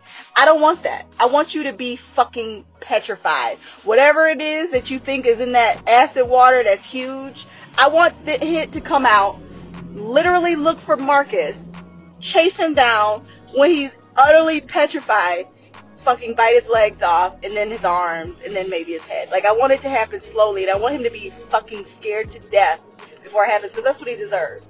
Because he wasn't scared when Lucius was threatening to kill him. And the other thing about Marcus is, like, if you're so into signs, you were down in the center of the earth, and the tooth that you had evaporated and turned a creature that was petrified and dead alive and into something else. What the fuck kind of, that's not a sign to you? I, for the life of me, I don't understand religious people. You pick and choose what you think is a sign. How is that not a fucking sign? That tooth turned something alive. It was fuck. Who knows how long that motherfucker was down there? And it didn't even turn him back alive. It turned him into something else. That shit was crazy. And how were you not? I just can't comprehend how you didn't think that was important. It looked pretty important to me. I don't know. Mother, I'm starting to think she be acting just as crazy as Marcus. I be worried about her sometimes because she, like you said, ain't got nobody to check her. So she really be just making unilateral decisions and then be sitting there mad as hell that somebody don't just automatically agree with her.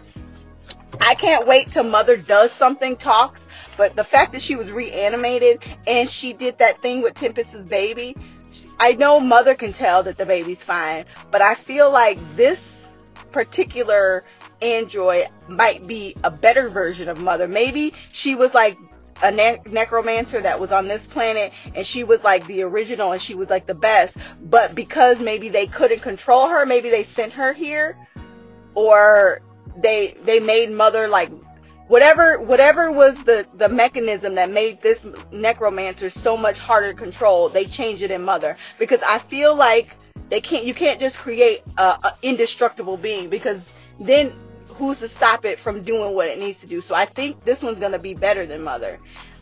I can't wait till she actually does something. I remember when Father was building in the shed and I was looking at its like anatomy. I'm like, is that a woman? It looks at his boobs. And I was like, oh my God, like I know this is petty. And I admit that I'm a petty ass person. But I can't get over the fact that Mother straight up had sex with the whole Campion and then thought she was pregnant. And Father was really mad about it and hurt. Now I know he's an android and I'm pretty sure they like made it clear that they don't have like sexual organs or whatever. But I want him to like have an affair with this grandmother. That sounds weird saying it like that. I don't know how it would. I don't know if it would be like an emotional one, or if maybe they can conjoin their little bits and do something, because I want Mother to feel what she did. I want her to truly understand what she did to Father and why he's hurt, because I don't know that she really does. I do agree that their fights are epic. It cracks me up every time, because they're so matter of fact, but they be hitting blows like dragging each other, but with straight faces, and the shit be cracking me up. So I am looking forward to that. I cannot wait till next episode. I cannot wait. I'm so excited. I'm gonna be off that day, so I'm gonna go right into it. What else? Let me think. There's something else. Let me just pause it real quick. The last thing I want to talk about is Sue and Paul. For the life of me, when it originally happened, I was like, Paul, I know you're not about to go to Marcus, because that's clearly what he wants. Like, I know, like, computers don't lie, but just his pauses and his inferences and his, like, inflections, I was like, he is really trying to play this little boy. And that's the thing about kids. Like, kids are smarter than we give them credit for, but they're also more innocent, so they don't know how to lie, and I don't think that they comprehend that. That's how I always tell my son. I was like, Derek, I know you're not telling the truth, just tell me the truth. He was like, I wasn't lying, I was joking. Like, that's his way of getting around it. But he's like, how do you always know? He's like, baby, I know you. I know when you're telling the truth. I've been around you your entire life. Even before you knew yourself, I knew you. I know you're lying. And it's just the way that they are. Like, you are understanding, but you don't get the whole concept behind, like, your body is rejecting the lie because you're not a liar. So you're showing me that you're not telling the truth. And I think that that's the same thing that happened with Paul. Like, I don't think he necessarily, like, I mean, I guess he did say that he did forgive Marcus for what he did with his parents because he understood why he did it. It was just Sue didn't believe, and that's why he couldn't believe her, because she's an atheist. Okay. But I don't feel like, and I could be wrong on this is just my own personal opinion, I don't think Paul saved Marcus because of he's Marcus. I don't think he thinks of him like he knows he's not his dad. I think he saved him because he's trying to save the religion. And he knows that if all of these atheists get rid of every last Metheric that's there, then the whole religion is going to be just dead, and it's just going to be him. And I think that's why he was so determined to save Marcus. And then because he saw that there was like, they had a chapel, he saw that there were other people that followed him, and it wasn't just Marcus. So I think that had something to do with why he wanted to save him, not necessarily like, I want to save Marcus. That's just my own like inference and opinion. I could be wrong, but I loved Sue, and I know she like missed Paul, and her being able to save him really, like, I really enjoyed that. Like, the actress, I agree, is really good. The way she even, like, you know, he doesn't want to see me, I'm going to respect that. Because I don't think Marcus would have. If Paul would have said, I'll never forgive you, I don't think Marcus would have been as graceful and gracious about the whole thing. I love that she gave him the respect, but she also did everything she could. Like, I really need to know what's going on in that acidic water, because that merman creature, like with those with those daggone leeches on them, like that whole thing. And I'm telling you, every time I see like a creature or like a graphic or something, it scares the crap out of me. I was like, they're really doing a good job with all the cinematography and the animation and all that stuff. I do want us to be more focused on number 7, because I feel like, I don't think it's gonna be, because I'm trying to think, I think the original Campion had something to do with, you know, what's happening, only because he sent mother and father there. Like, it was his idea. So I don't know if he knows something about the planet that he thought would be a good idea for them to go there, or if, you know, he's trying to help civilization. I could be wrong, but that's just a theory. I do think that this new, you know, the baby that mother had was some type of evolution that Campion had planned the whole time. That's just my opinion. I don't think the alien signal is a bad thing.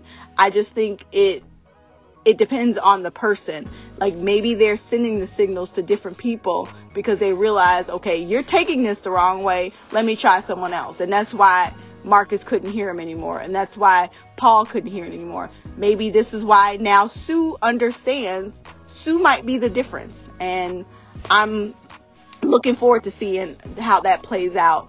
And I cannot wait to see mother, father, and grandmother go to head, because I feel like Father is about to surprise us. I think he's understanding, like, you're more than your programming. You could be more than your programming. You were programmed to be a caregiver, but you're also a fighter if you want to be. And I think that him doing those fights is going to turn him into a badass. And I'm looking forward to it, because the thing that he's computer, he's a droid, but you're a father, and his dedication to his children and their like love and support and trust in him, I think is going to make him turn into something else. And I personally can't wait, because Father is absolutely my favorite. I love me some Campion. He is so cute, so loving, he's so caring, and he's so determined to just be good, and I love that about him.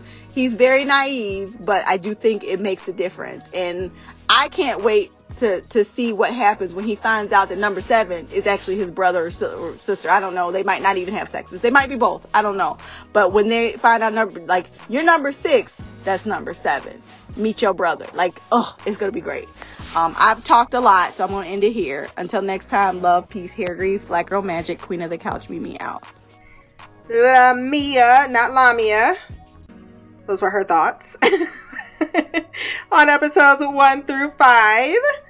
And we agree on some things, disagree on other things, but for the most part, we both are happy that you're getting your life right. That's kind of where that sentence was trying to go. For I lost track of it. Okay. You hate Tempest's haircut. See, I'm not gonna make any suppositions. I'm gonna let you do all that about who liked what and who cut what. But I didn't hate it. And I usually hate particular hairstyles, but I didn't hate it. They're in South Africa. It's hot as fuck. So I think that they're like, what kind of haircut? I would think that, I just can't think that even on that, unless it's America's Next Top Model, you could just cut someone's hair and they're just like, yeah. Now you could get a fucked up haircut, but then why wouldn't you correct it if you don't like it? I think you don't like it, but the person who has it on their head might actually like it. I didn't even notice Holly's, to be quite fair, but I don't have the same issue with their haircuts. Hunter, not Marcus, hasn't even given up his faith yet, so no, I'm good. He does need to apologize. There's just like, if there's a relationship that happens without that apology, yeah, that's even worse. Him being wishy-washy about his particular, because they're the same age, I give it to them. Like, hey, they're the eldest. They're going to have to really look out for the younger ones. That's just how it is when you're the oldest or eldest child. From experience, I know this. But I don't need them to be a relationship. It's fine if they just build a rapport. And it started in this horrible place and it ends in this other place. But you're not worthy at all of Tempest. It's never going to happen. Even when that scene where he was on the beach, I was like, wow. You really add absolutely nothing to this. I'm just saying, if you're going to give someone, like Tempest is someone we genuinely care about, that we want someone that deserves her to jump on board, and he's just not it. Marcus also doesn't pay attention that Soul made androids, so this whole android hatred just is, yeah, I still can't reconcile it. Thank you for pointing out the android hate, though. The atheists truly do dislike, but they are now also under the idea of technology. So it's no matter how much or how you feel about it being an atheist or Mytheric, it seems to be the dominant force. But the atheists are pushing up against that idea. So it's going to be several divides going on this planet. Campion may not take her back, Varel, that is. I know that he is down for women who kill. You know, he can forgive and forget. Especially as, in my humble opinion, Varel had a valid reason for doing what she did. And the only reason why I think Campion might not take her back is something I saw in the preview, so I'm not gonna bring it up, but I hope that, because I like their little budding relationship, friendship, whatever you want.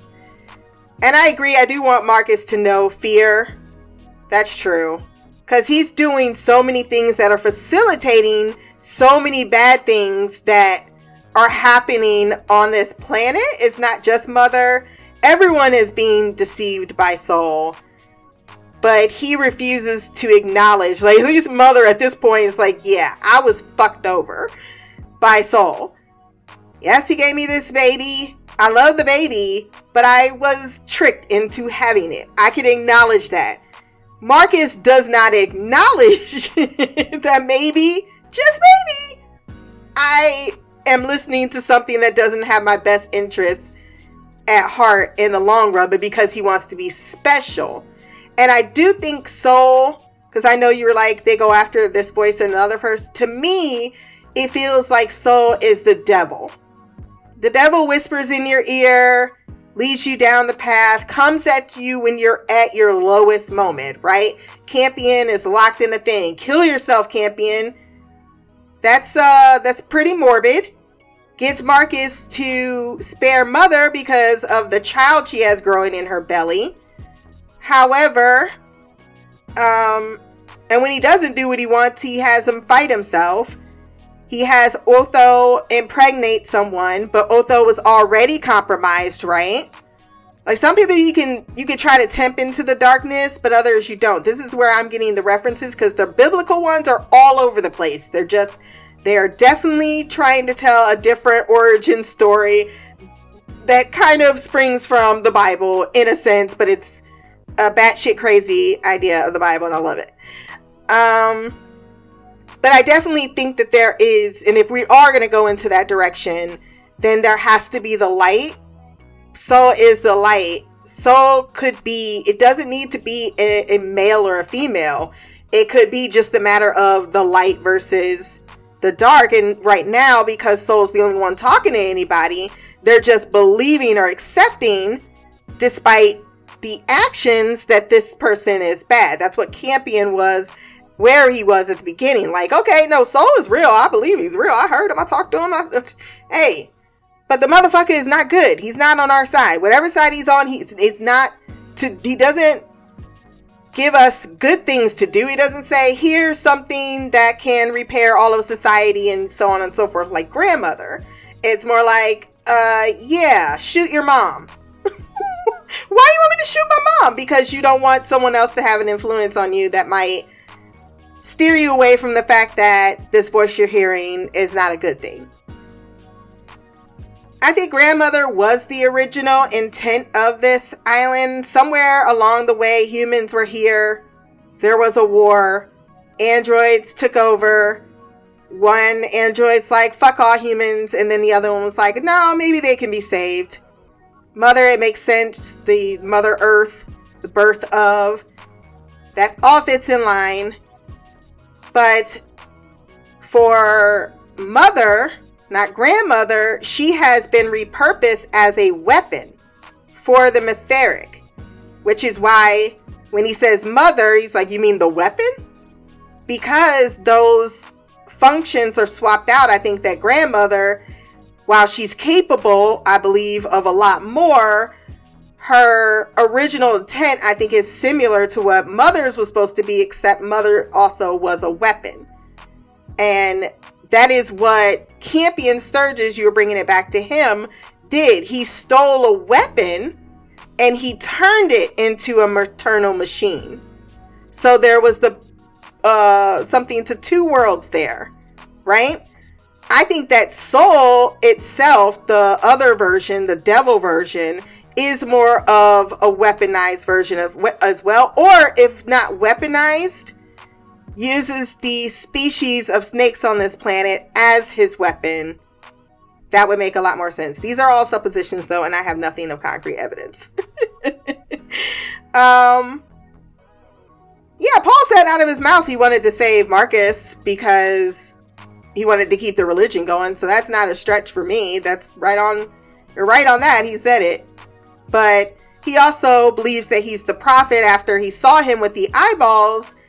But then once he revealed, okay, yeah, I didn't really have any power, Paul didn't seem to care. But I think Paul sees him as someone who's of his faith.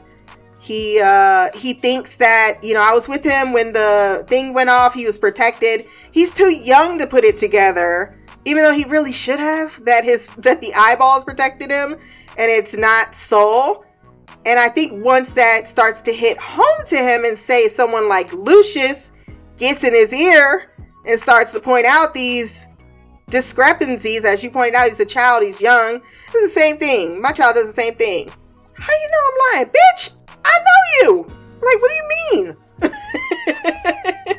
I can it's written all over your face, and especially when you have children who actually respect their parents, who, like, it means something to them that their mom is disappointed more than they're angry with them. They're not even used to lying in that capacity. So it's like, yeah, not that I just know you, but you yourself are not confident in what you're trying to sell me because you don't feel right about it. You know it's wrong. It's a sign of a good kid. And thus, They'll try it. I think everyone will try it. That's what they're meant to do. Try it. Meant to put them back in their damn place. Yeah, I am curious about the original Campion because he's really not been brought back into the season overly much. But the showrunner has said we will be going back to Earth at some point, or doing flashbacks there is my guess, since it's fucked right now. We will get more on his particular journey because he originally was Metheric. He was in the hierarchy of the Metherics, so he's someone of importance. And then, and doing that, he also, what I gathered is that he had a lot to do with building these particular androids like Mother as weapons, following the old texts that they were aware of that Metheric built the religion on.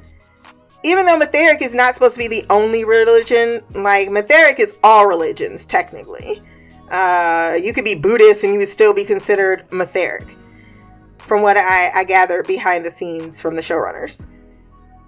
But then he turned atheist, right? He was on the atheist side, but something turned him against the atheists because he decided, well, fuck all of you. And it's after he built the Trust, right?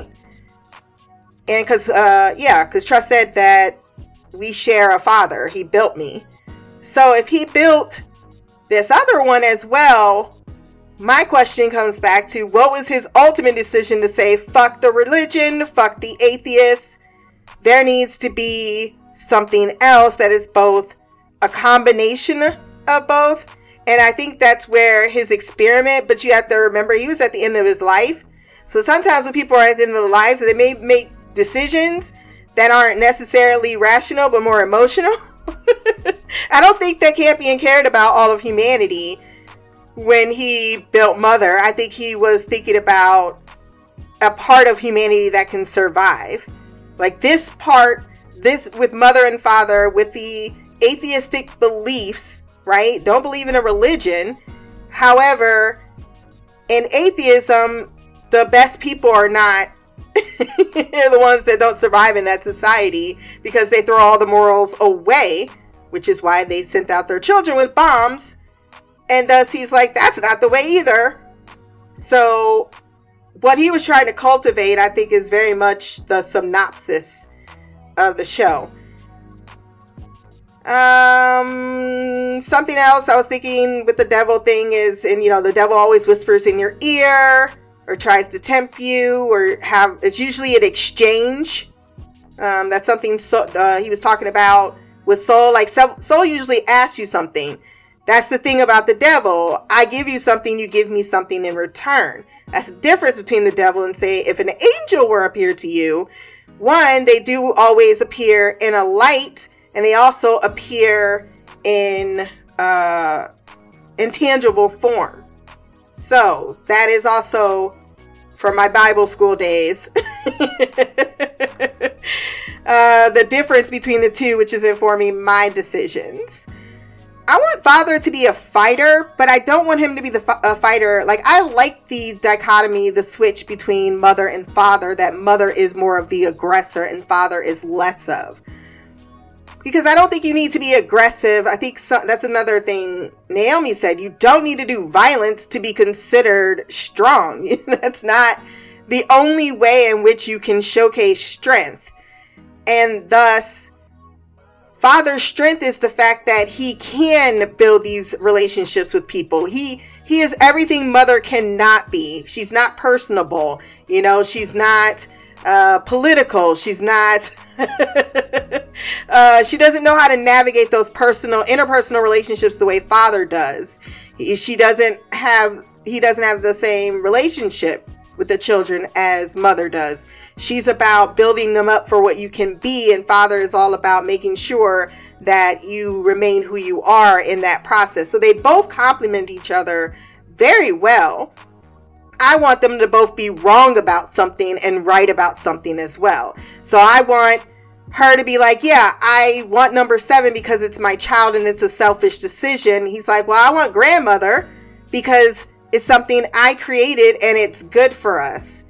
But I think it is also going to pose a little bit of a threat because I do know something that I saw in a trailer that is going to be a checking point for Mother, but I don't think that necessarily means they need to be against each other.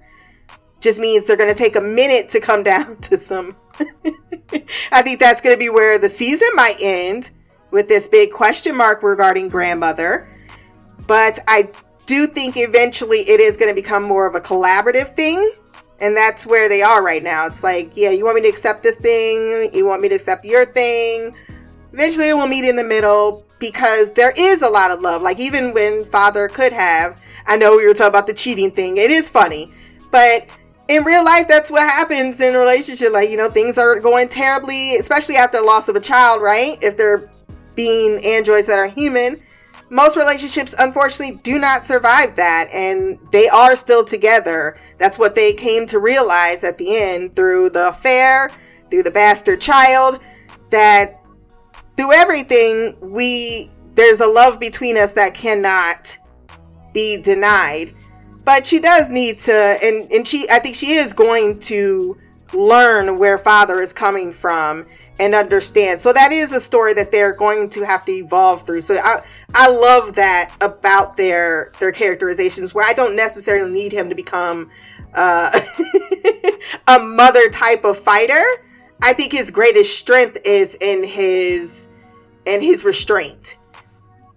Campion is also growing up. His lack of upset when he killed that egg, like Campion from last season, he couldn't even, for his own survival, kill a creature. And now the egg dropped. He didn't have any upset with that. He killed the aquatic creature. I think instinctively he knows that there is a difference between saving all life and saving some life. That there is a reason for killing. And I think he also learned that from his mama. And that's my thoughts on your feedback for the last 5 episodes. And both you and Parenthea have sent thoughts on episode 6. So we'll keep it the same order. Parenthea, never worry about how long your feedback is going to be, because Mimi sure as shit never does. And the only reason Shy sends 10 minutes is because her phone won't allow her to do so. So I might as well just take the damn thing off 10 minutes or less, because I don't really give a shit. There. Those are my feelings.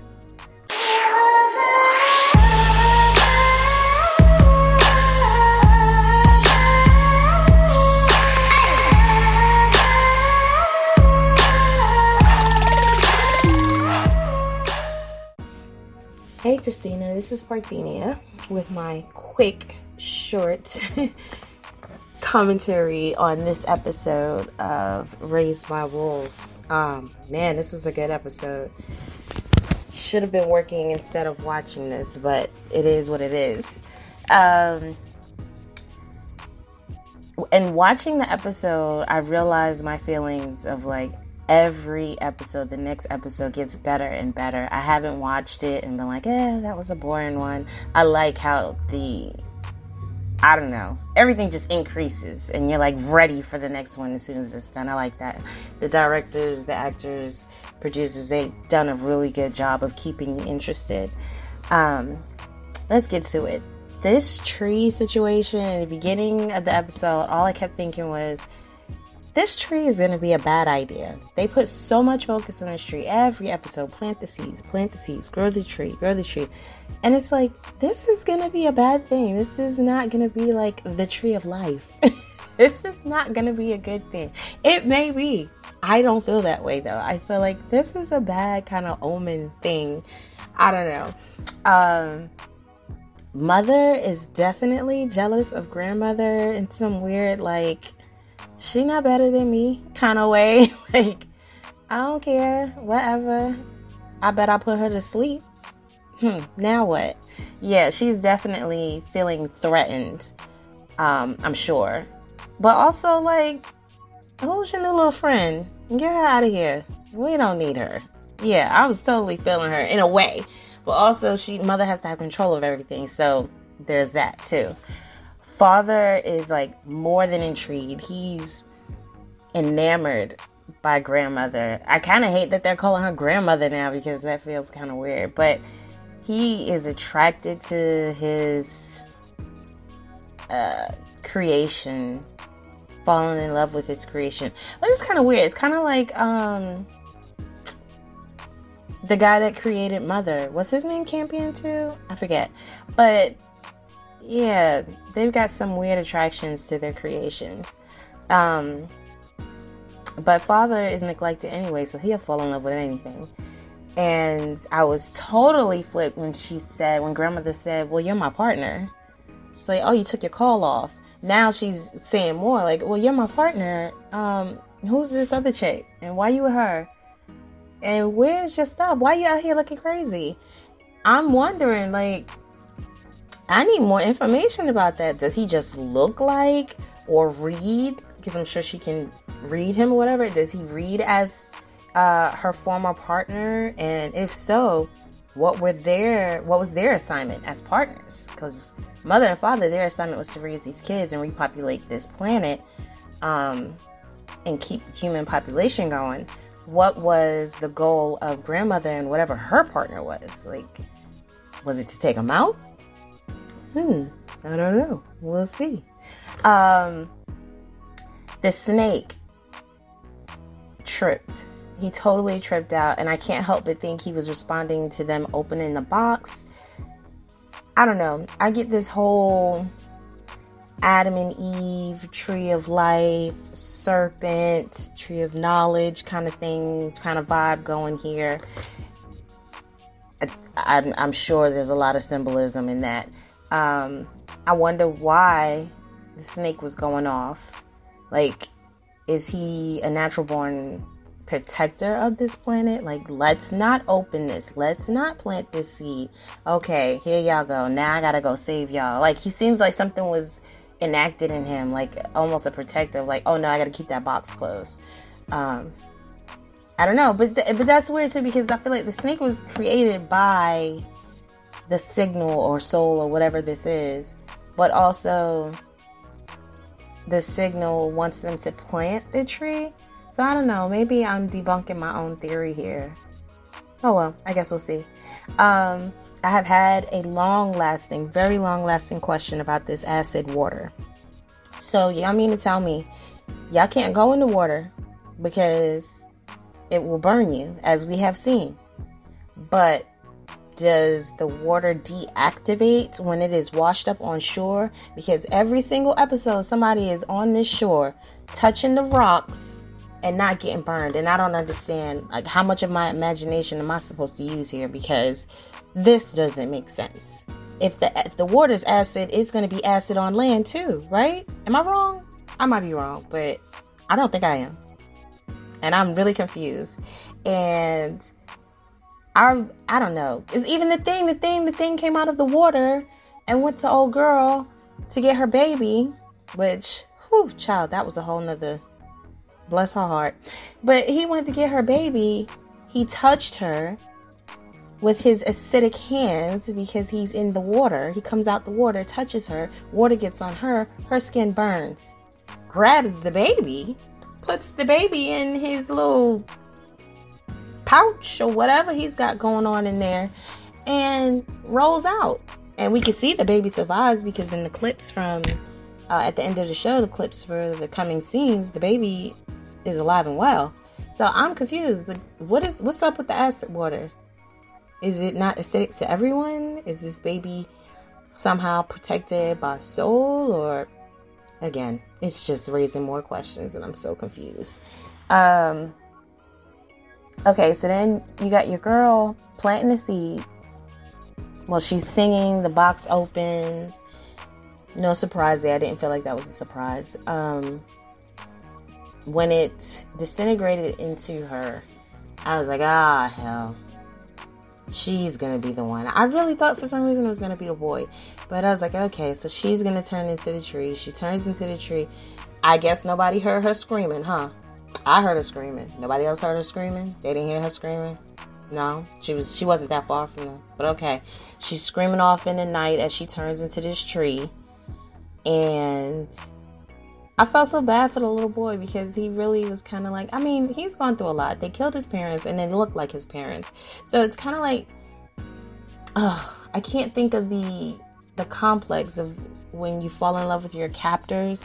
Like, he knows they're not his parents. He knows they killed his parents, but yet they look like his parents. They sound like his parents. And so, hey, yeah, sure, Mom. Sing me that song. Sing me that lullaby because this is the best thing I've got. And you're my mom. This is the best thing that I'm going to have, closest thing to my mom, to my dad. So yes, please sing me a lullaby before you die and leave me again. Poor kid. He's just going to be messed up for life. Then your boy, he gets out of every situation. I know last week I was pissed. Every time I turn around, he survives. He lives. The fact that he got away, that she rescued him, Sue got him out of there. You know, it was just like, yeah, how long is this going to take? Because I knew he was going to get out. We all knew he was going to get out. It was just, it's a matter of when and how. And this one wasn't even that exciting, I guess. I think I expected more, but it was just like, okay, we're out. We're going to be our little family now. Oh, now we're not even a family because Mom's turned into a tree. Okay. And then you could see his brain like putting it together, working things out as the son is walking around. Hey, Mom, looking for Mom. I started feeling so bad for him. Like he's going to be totally fucked up in the head. And then he eats the fruit. These people, pause. These people eat any fruit off of any goddamn tree in this show. They don't think twice about it. Y'all ain't got the runs yet. I don't understand. I'm not eating anything off of any tree unless I already know, unless Wikipedia has already told me you can eat this fruit. These people walking around here eating anything. He ain't scanned the fruit, nothing. He just like, here's my tree of life. Where's Sue? I don't know, but I'm gonna eat this. And it looked so nasty. It looked like brains inside of an acorn shell. Like it was just, don't eat that. And then he bit into it and it reminded me of any on a zombie movie you can think of, brains, and they bite in and it's gushy and squishy and the sound effects are nasty, and he ate it. And then I was wondering, did he realize that was her? Was he realizing that could have been her before he took the bite? Or was it afterwards when he took the bite? Then all of a sudden he could see the blood flowing and hear the heartbeat. So was it the fruit that gave him that knowledge, or was he already piecing this together? I do kind of feel like he was probably horrified by it in the moment, but also, you know, it meets it's meeting his end goal, you know, like it's getting him more of what he needs anyway. So he's like, my ride or die, she's gone. But anyway, the tree's here and that's what I needed. I don't know. He's crazy, so I know that's probably how he'll roll with it. Like, she took one for the team. What can you do? The scenes, the previews for the next couple of episodes, the last 2 episodes seem nasty. Because if they're handing out this brain fruit to everybody, I'm annoyed. Yeah, but whatever. Once again, always enjoy listening to your podcasts. Keep up the good work. Love the entertainment. Love watching shows where people think wild and crazy like I do too. Alright, take these. Thank you, girl, for your thoughts on episode 6. And yeah, this show is so good because of just how out there it is willing to go. It is really willing to go. So a few thoughts. I didn't think it was attraction between father and grandmother, and the fact that we are calling her grandmother tells me she's part of the family, not meant to be a love interest, but that's just my take on it. I didn't see anything particularly like attraction. I think that he's fascinated, and this is something in which he created, he can own, which is why he believes it's also good. Kind of sounds like Mother in a way, that what I'm doing has to be good. So I know I want to default to father's side a lot because he's the black male. And he's the best character, not only that. But I can't unsee the parallels here where maybe father is a little distracted, more with his, like, I was a little thrown when Campion came to his shed and was like, what's up? And father was in there, and I'm like, come on, bro, we just lost some kids. You should spend some time with them. So while we haven't seen it to a high degree, and last week I was like, mother, you ain't got no, you can't throw stones when you're living in a glass house. It doesn't mean you're wrong. It just means you're both hypocrites. And I think that they both are realizing, like, we're both more human than we want to realize, which means that we're susceptible to those same very humanistic flaws. And that's where I see a lot of the things going on is very humanistic flaws, things that, human is good for better and worse, right? There are great things we do, and there's crazy, batshit, terrible things that we do. Comes with the territory. I'm wondering, though, if father looks like Soul, because he was a service model. That's all we really know about him. But Campion sent him with Mother, the original Campion Sturgis. Was he supposed to be a tool or something more? I don't know. The acid water is a plot hole. There's no getting around that. Because I said the same thing. I'm like, how's the water dripping off of this woman and it's on the sand, and they're going to make a point of going sizzle on the rocks. But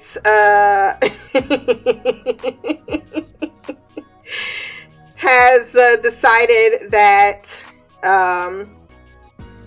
that apparently dripping all over the place, or that even waves hitting up against the rock. Look how many times Marcus is stand by the acid water rocks.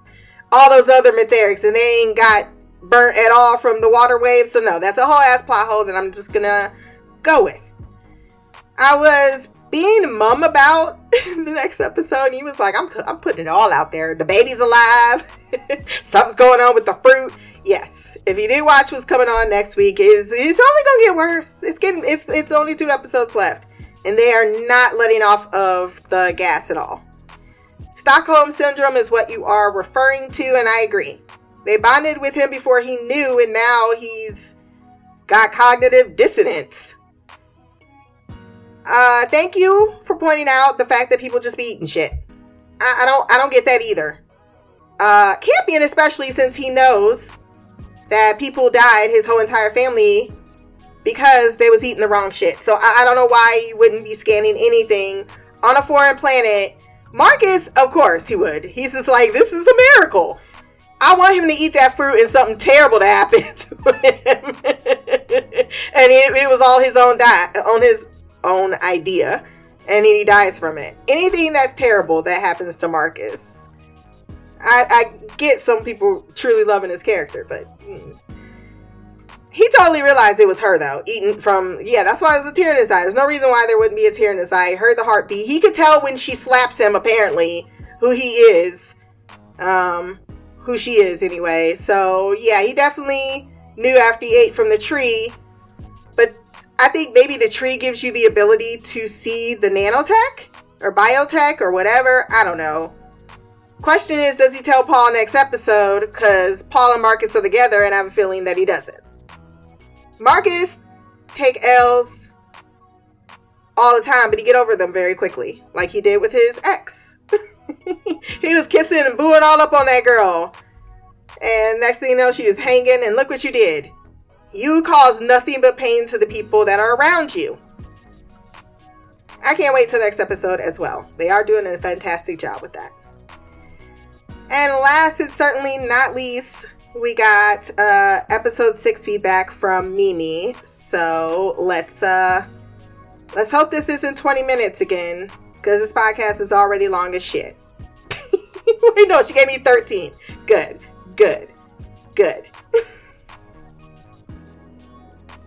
What up, Stina? It's Mimi.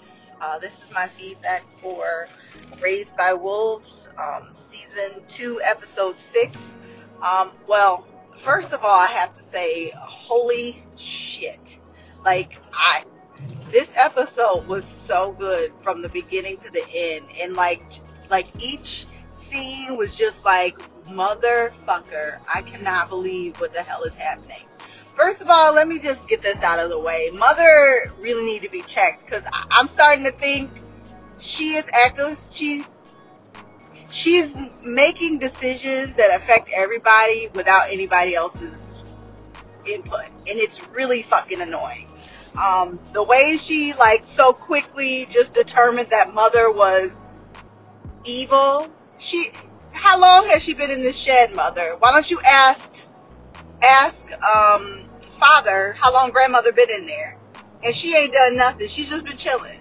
And I can't necessarily prove it, or I don't have anything backing up my claim, but I feel like when Mother like used her eyes or whatever, and I guess quote unquote depowered Grandmother, I don't think that's what she did. I do think Grandmother is weak. She's been laid out and been a skeleton for millenniums. Who knows how long? We have no idea. We do know she old as hell, but we don't know how long she was depowered. So forgive her for needing some time to get her life together. But I loved everything about it. First of all, when looking at her figure, I could assume that Grandmother was a black woman. I didn't look up anybody's name. I don't know the actress that's playing her, but seeing her brown hand touch Campion, and Campion was like in love with her instantly, it just warmed my soul. And I love the fact that now Mother's about to understand how it feels for Father to be in love with something else other than her. And I know they're androids, and maybe love isn't the right word, but he is programmed to be her partner. So I do think that means something. I am curious to know about the veils, because it seems rather important, because Grandmother was like, why aren't you wearing it? I love when she was like, why are you using this language? Like, she said it like it was embarrassing, like, we don't speak this primitive crap. And he's like, this is the only language I know. And she's like, okay, and why aren't you wearing your veil? I've never had a veil. And she's like, her questions were so peculiar, but they were clearly important, like how many humans are on this planet, and the way she disconnected from everything lets me know that she allowed Mother to hook her up to that stuff. I feel like she was like, okay, I need to do some digging. I don't know how she got out there to save Campion, but she did. So I feel like everything that's happening right now, she's allowing to happen. Maybe because she's too weak and she doesn't feel like it's like pick your battles. Like, this ain't that important. This bitch, this like net in my ear, she's talking about Mother, ain't worth my energy right now. I'm trying to conserve it. I got children to take care of. Because I think she's the reason that Tempest, what the fuck? Tempest is the baby started developing so faster because she scanned her. Maybe she could tell that she was like, she didn't want to have the baby. Maybe she accelerated the incubation period and the birth. Speaking of Tempest, because correct me if I'm wrong, but was this bitch really about to give birth to that baby into an acidic ocean and allow the baby to just disintegrate because she couldn't look at it? Like, are you fucking kidding me? I'm not saying she deserved to have the baby taken, but she didn't deserve to be a mom. Like, what would be so wrong with you allowing Mother to raise the baby because you didn't want to see it? I understand. Why not go search? Like, I would understand if she was like, okay, I got 5 hours, go see if I can find these people that were going to take my baby. But no, she climbed her dumb ass on some rocks by some acidic water, it could have easily came up and splashed her at any second because it was a fucking tidal wave that kept crashing on the rocks. And she turned her butt towards the water, and she was just going to poop the baby out into that acidic water, knowing that it was going to die. First of all, I don't know, maybe it's because she's been pregnant the entire time on this planet. Maybe it makes a difference, but when that monster, it didn't look human at all. It looked like what I always imagined mermaids would look like. I always assumed mermaids would be ugly because I don't know if I used to be obsessed with sea monsters, or not sea monsters, sea life, and any kind of like deep sea life creature has a very unattractive features. Like, they're usually very unattractive, and it probably has to do with being down there. They have to camouflage the surroundings. So I always imagine any kind of sea monster, like a mermaid, would be hideous. So they look more like mermaids, which they say humans evolved on Earth, like on land and on sea. So that's why the theory of mer people are a real thing. But they're so far down that humans can't. We didn't evolve deep enough to go down there. So that's why we've never seen one. Or I guess we don't have proof. And they're probably smarter than us since, you know, I don't know. I think the evolution of mankind has not gone as far as we would hope. But anyway, when that creature, which I'm gonna go ahead and say is a woman, touched Tempest, her skin burned, but that same hand touched the baby, and the baby didn't cry or anything. The baby looked like it was chilling. I think, and this is just my theory, I'm gonna go ahead and throw it out because I know if I try to wait till the last minute, I'm gonna forget. I think like how kangaroos have like a pouch, I feel like she opened her chest up and put the baby in there for safekeeping, because that freaking thing fit the baby perfectly, and she took the baby. And I think maybe something happened where somebody on top of the land maybe killed her baby, and this was her way, because the cries is what brought, like, we saw underneath the acidic water there was like a crater, that like a whirlpool, and then we heard like the sound of the baby travel down there, and that's when the creature came. And it was a lot bigger than the other one we've seen, which usually in wildlife the women of a species, the females are larger. So I think it was like, I can't have my baby, so I'm gonna take this baby. And she didn't look like she was hurting it. She really looked like she cradled it really carefully, opened up her chest and put the baby in there, and then was ready to beat Tempest's ass. It's like, this mine now. What? And I understand why Tempest didn't want the baby. I understand her not wanting to look at it because she knew what would happen. I mean, whether or not you were raped, the baby is still half yours. And I think subconsciously she knew that she might not have the courage to get rid of the baby or give it away if she saw it and saw anything of herself in it. Because, I mean, the baby was in her for 9 months, theoretically. I don't know how long it's been since she had less than weeks. But, so, that's my theory on that. That scene was fucking crazy. I could not believe she was about to do what the whole plan was stupid. I don't know what she was doing. It bothered me. I don't understand why nobody was in there with her, why they were outside and just allowed her. Like, if you think she might run, which clearly my mother did because she had the other kids watching her, why wasn't anybody in there with her? The whole plan was stupid. And leave it to Marcus, his old dumbass, trying to build up an android so that I don't know, was he trying to be like father? Like he wants to have a father with him if he ever leaves? I don't know. I love the drag, though, speaking of father, that he said to Mother about grandmother's anatomy. She was like, she has a part in there that's unique and unknown, where yours is mostly just war parts. Like, you're a weapon. And that's what grandmother called it. You mean the weapon? It was funny. She looked utterly salty. The other thing I want to talk about is fucking Sue. I really thought she knew, I knew she was a believer now, but I thought she was a believer in something out there that's helping them. I didn't think she thought it was Soul. And for her to break out Marcus, I was not expecting that. I don't know if I missed it, and I thought she was just so, because whether he heard a voice or not, he was batshit crazy. Do you not remember? And then, I mean, she clearly don't know this, but fucking 4 episodes ago, he was penis deep in some rando follower. And I'm sure he banged the other followers too as soon as Sue didn't want nothing to do with him.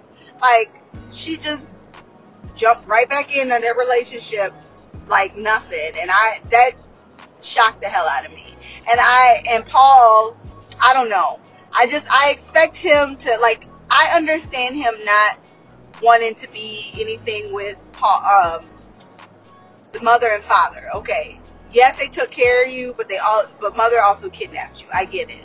But he just left his brothers and sisters, Campion. I thought Campion was your best friend, and you didn't even go back to see if he was going to help you. You just jumped ship like nothing. And Sue's fate, it seems like Marcus understood what happened to Sue, And I'm thinking at the end of that scene that Paul figured it out too. But that was some fucked up shit. I guess Lucius was like, it's a warning. We didn't get to see exactly what happened, but damn, like, is that her punishment for finally believing she's turned into a fucking tree? And what is up with Marcus just randomly picking up fruit he has no idea, or I should say, picking up things off the ground and opening it up and eating it? Like, he did this in episode 1. Like, you have no idea what any of this shit is. And I'm not trying to be gross or anything, but when he opened up that thing that we knew was Sue, I was like, is that her vagina? Like, it kind of reminded me of a vagina or a brain. I don't know, maybe my mind is just gross, but the color of it was not brain material. It just didn't sit right with me that he opened it up and ate it. Like, you have no idea what that is, sir, and you're just gonna eat it because it's the tree of life and you think that you deserve powers. God, why isn't he dead? And that's my biggest problem with this episode, or I should say this season, is he ain't even got beat up yet. Because somebody, okay, I guess Mother did like take her eyes out of him, and that was somewhat of a fight. But I want somebody to whoop his ass, not an android, another human. Like, he needs to be put down, and for the love of God. And I hate that Mother turned Father into a liar by not allowing Lucius to do what he planned on doing with Marcus. That shit pissed me off.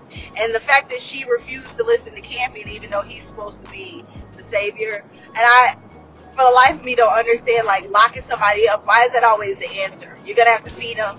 You're going to have to keep them alive. And there's always a chance that they will escape. It fucking annoys the crap out of me. I think that's all I got. I don't want to be too much longer because I know you gotta send this out. So I'm gonna go ahead and send it here. I think that's all I have. There was so much in this episode that I freaking loved, and I can't wait for next week. I do love what's going on. I can't wait to hear what you and Shai think. I love to hear what your theories are. Just anything, throw it out. Even if you have no kind of evidence to back it up, I would love to hear it. So until next time, love, peace, spirit, grease, Black Girl Magic, Queen of the Couch, Mimi out. That's Mimi with her cruel ass thoughts. At the end, I couldn't help but laugh at the last one though. He was like, why are we feeding them? Why are we locking them up? Girl, what we doing right now? She's like, nah. Let the people in the justice system be murdered for their crimes. You kill someone, we kill you. Now I know where she stands. I know where she stands. I know it's the apocalyptic type of world. But the idea is no matter where you go, civilization should follow. It's not how it goes. But it is the thing like James Holden be trying to do. Because then once you start that, you're going to have the most evil person up front. I mean, look at how actually the Trust tried to handle the situation in retrospect from how Mother handled the situation. I know it's easy to default on Mother sometimes because she be tripping. She do. There's no debating that. She has her flaws. They're there for all to see. But give her credit too. She could have easily had him killed and murdered, and that would have been something off her plate. But I think she doesn't want to martyr him, but at the same time, because martyring him in the eyes of her children is what matters. So she actually really is doing more so for her actual people she values as kin, more so than she's doing for the good of this collective, because yes, Marcus should be dead. Lucius should have killed them. Yeah, Father went back on not allowing him to be killed, but Father also broke his word because he said, as soon as you find him, you can kill him. Holly got in the way and he was like, later when it's not around the kids. So when it comes to the children, yeah, they're wishy-washy. They both are. But you can't just kill criminals. I think that is the right thing to do. And she hopes that he will at least until there's some establishment of a justice system. Because I don't think the trust had a good idea either. I'm just gonna send a kid in to kill all of them. That's a little extreme. That's more on Mother's side of things than how calmly Mother handled the situation. She can't stand that man. It looked like a brain, girl. What vagina she been looking at? Because that looked all the way. I didn't think at all that it looked like a vagina. That does go back to Marcus once again. With Lucius, this is how dumb he is. This is what I mean by Marcus and why he's so irritating to me. You couldn't even interpret what that card said that would have given you the idea that the seed is a fucking warning, that the tree is not what you think it's going to be. Lucius was aware of that fact. But if Marcus want to be a dumbass, yeah, you should suffer. And I think that's exactly what he was hoping. He's like, yeah, I'll lead you to the fucking tree and let you go ahead and become that damn tree. But that's the thing with Marcus. He keeps doing everything without really knowing anything. He's not actually looking for clues, putting them together, building a case for himself. He's just walking around going, Soul said. Soul told me to. Soul is spreading the truth and giving the life. Ugh. It's just not something I can swallow. Paul, he is more committed to the religion than he is to his family. Paul didn't figure it out. I don't think he figured out that Sue is the tree. Maybe he did. I didn't catch his face at the end. So, I didn't think he did know. I thought he was still looking for Mom. I think Sue's arc was a little too quick. It felt rushed, as she clearly knows it's a signal. She's not admitting that this is a religious being. But I also think it could have been a little bit more clear that she accepts good or bad it saved Paul. Paul's my little boy. That's what I care about the most. And it goes back to that idea of, are you about all of humanity or are you about your children? And that's where Mother is going to have to pick and choose, which is going to cause a third faction. The faction that's in the middle, and then the faction that's always opposed to the other faction. That's just how life just rolls that way. But yeah, that's where she was at. It wasn't very clearly defined, but I got where they were going with that. It's only been 6 months, maybe another 3 weeks. So her birth was definitely accelerated, speeded up in some capacity. I think it's still an unknown. Yeah, it could be grandmother who did that. She did take the baby. Yeah, Parenthea was saying it was a he. I agree. It is a she. Look at you with the big brain, knowing about the species. Usually, yes, in animal species, it is the woman that is larger. As well as the idea that, the science of, yes, before we were gorillas, we were squid. All life came from aquatic life.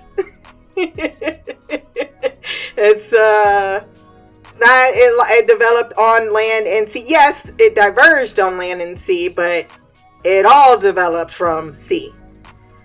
It's eating all that chemical space dust, whatever, space goop, filling us up with a whole bunch of shit in our DNA that we'll never understand, but we keep trying to. And who's to say? Humans are still young. Very, very, very young. 200,000 years is not a lot of time. That's when we want to identify as human. Before that, 2 million years. 2 million years. 2 million years just to get to where we are 2,000 years later. So now, there's nothing to say we're done. But there is definitely a growth period. It seemed as if the creature didn't want to harm Tempest, but she definitely wanted that baby. I don't even know that she looked to attack her afterwards. She saw Hunter and was like, oh, shit, time to go. I think she got what she wanted. I like the analogy to a kangaroo patch because I think that's exactly what it is. It's meant to protect the baby until you get the baby somewhere dry. We know the baby is okay. If you want to know what happens on the trailer for next week, all you have to do is hit the sneak peek. That is the trailer for next week. With Tempest, what is she, 15? Yeah, I mean, it's easy. It's so easy to yell at someone for their terrible or horrible or tragic decisions that they're going to make at high moments of emotional turmoil. Once again, I had a very active teenage year where I think it's underestimated, undervalued, just how immature 15 years old is in comparison, mind you, to how old 15-year-olds were. This is in the future, so I'm only going to guess that we've become more and more, because just think about, it's funny because and I agree, everybody was yelling in The Expanse about, oh my God, who lets their children out by themselves? Yeah, we did that for like up to the 70s, guys. It's not. The idea that you stare at your child all day, every day is still a relatively new concept. Most people just let their kids roam. That's the nature of our species. It's not to say it was wrong, because clearly we're all still here, right? But we are living in different times that makes it more apparent that you need to watch your children for their safety. But people being on masses or in a land where they don't know and their children are running off, that is the nature of our species. And the fact that we are still here says that despite what our brains want to tell us about the safety of it all, there is a little bit of, hey, we did fucking figure it out. We are meant to adapt to this world, this climate. And that does include our young offspring.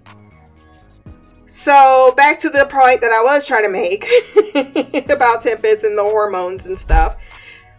She's horrified. She hasn't had any therapy in regards to the traumatic events that have continued to play out in her life. She hasn't had a chance to hasn't tried to emotionally bond with that baby. She's young. It's easy for us to judge. Like, no, you ain't about to put that baby in a fucking acid water ocean. Of course, because we as mothers are all sitting in 2022 in our rational mind going, that's not how you do it. That's not what you do, right? But we know, despite how many times we tell young girls to just leave your baby at a gas station or a hospital, that they put them in the trash or they try to hide it. It's that idea and it's not a right concept. I'm not arguing that point. I'm just saying it's a human one. And I don't judge her for that moment of wanting to simply walk away from this shame, this stain in her existence, and thus contemplated doing something absolutely irreversible. Think about Outsiders. You watched that show, remember? She was trying to drink bleach to get rid of her baby. Drink bleach. And then what did she do afterwards? She tried to run her car into getting a car accident to abort her baby, or she was driving so erratically that she's out of her mind. When you're in that moment, see, I remember those times for my childhood, for my teenage years, because I had a tumultuous teenage years. So I remember being in that weird space where your brain is not rational. We have this capability, all of us, of being absolutely rational, even when we should be more so, even when everything tells us not to be. That's the whole point of it, where no one is exempt. And people that experience trauma are even more so inclined to go through that. So I figured it was going to turn out the way it was going to turn out. I got where she's going because you can just wash it away and you don't have to think about it, right? It's better than bashing its head in or, the idea of, leaving it in a forest. It's still going to die, but at least this, in her mind, she thought that this was a quick death. You're just washed out to sea. You're put back into the ocean of life, as my homeboy says, put me back in the ocean with my ancestors. Not the same concept, but you get what I mean. I think that she had a thought to it, and she thought that this would be a peaceful way, other than I'm being an asshole right now. With Grandma, she is weaker. I agree with that. And probably has been for generations. I will say the thing with Campion saying that he was spared by grandmother, he was by the shed when this shit went down, from what I understand. Someone told me that, though, so they could be wrong. But there's nothing to say that she's done anything intentionally of a benevolent nature. I know it's our inclination to default, you know, white woman, black woman. I'm default to the black woman, of course. But once again, let me play devil's advocate here. On mother's side, she didn't say she was evil. She didn't say she had to go. Right? So there is that growth for her. Despite her disliking the situation, she didn't come back and destroy her. We've seen mother be petty, so if she wanted to go there, she would have easily went there. She just said, we need to investigate her. She never even said one word. Did she say she's bad, she's evil, she's not good? She says, we'll see. Let's look at it. Let's investigate. And that's true. Father just got this thing in the shed. They don't know nothing about her. She keeps turning on, turning off. And you're just, and you know, something happened to you when you first interacted with her. And there is this idea that you need to be wary. The same thing with the fruit. Just don't pick it up and be like, it's all right. You don't know anything about this grandmother. It appears to be good. You believe it is to be good. I believe number 7 is to be good. But you have feelings about number 7 and I have feelings about this. That's a fair play.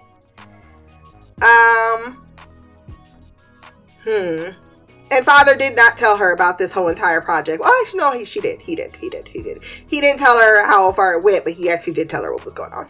So I can't think that. I am still, you said the same thing, romantic. I don't see it. Maybe that will happen. I just think he has an emotional investment akin to hers with 7.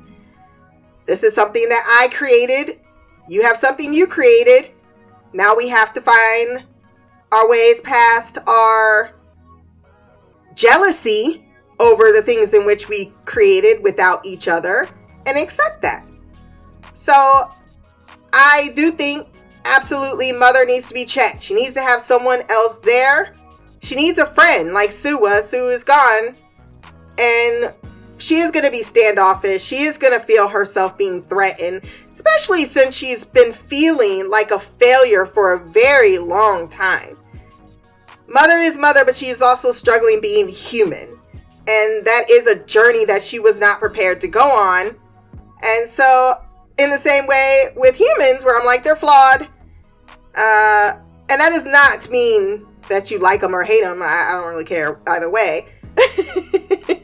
But I don't feel that her actions are necessarily out of par.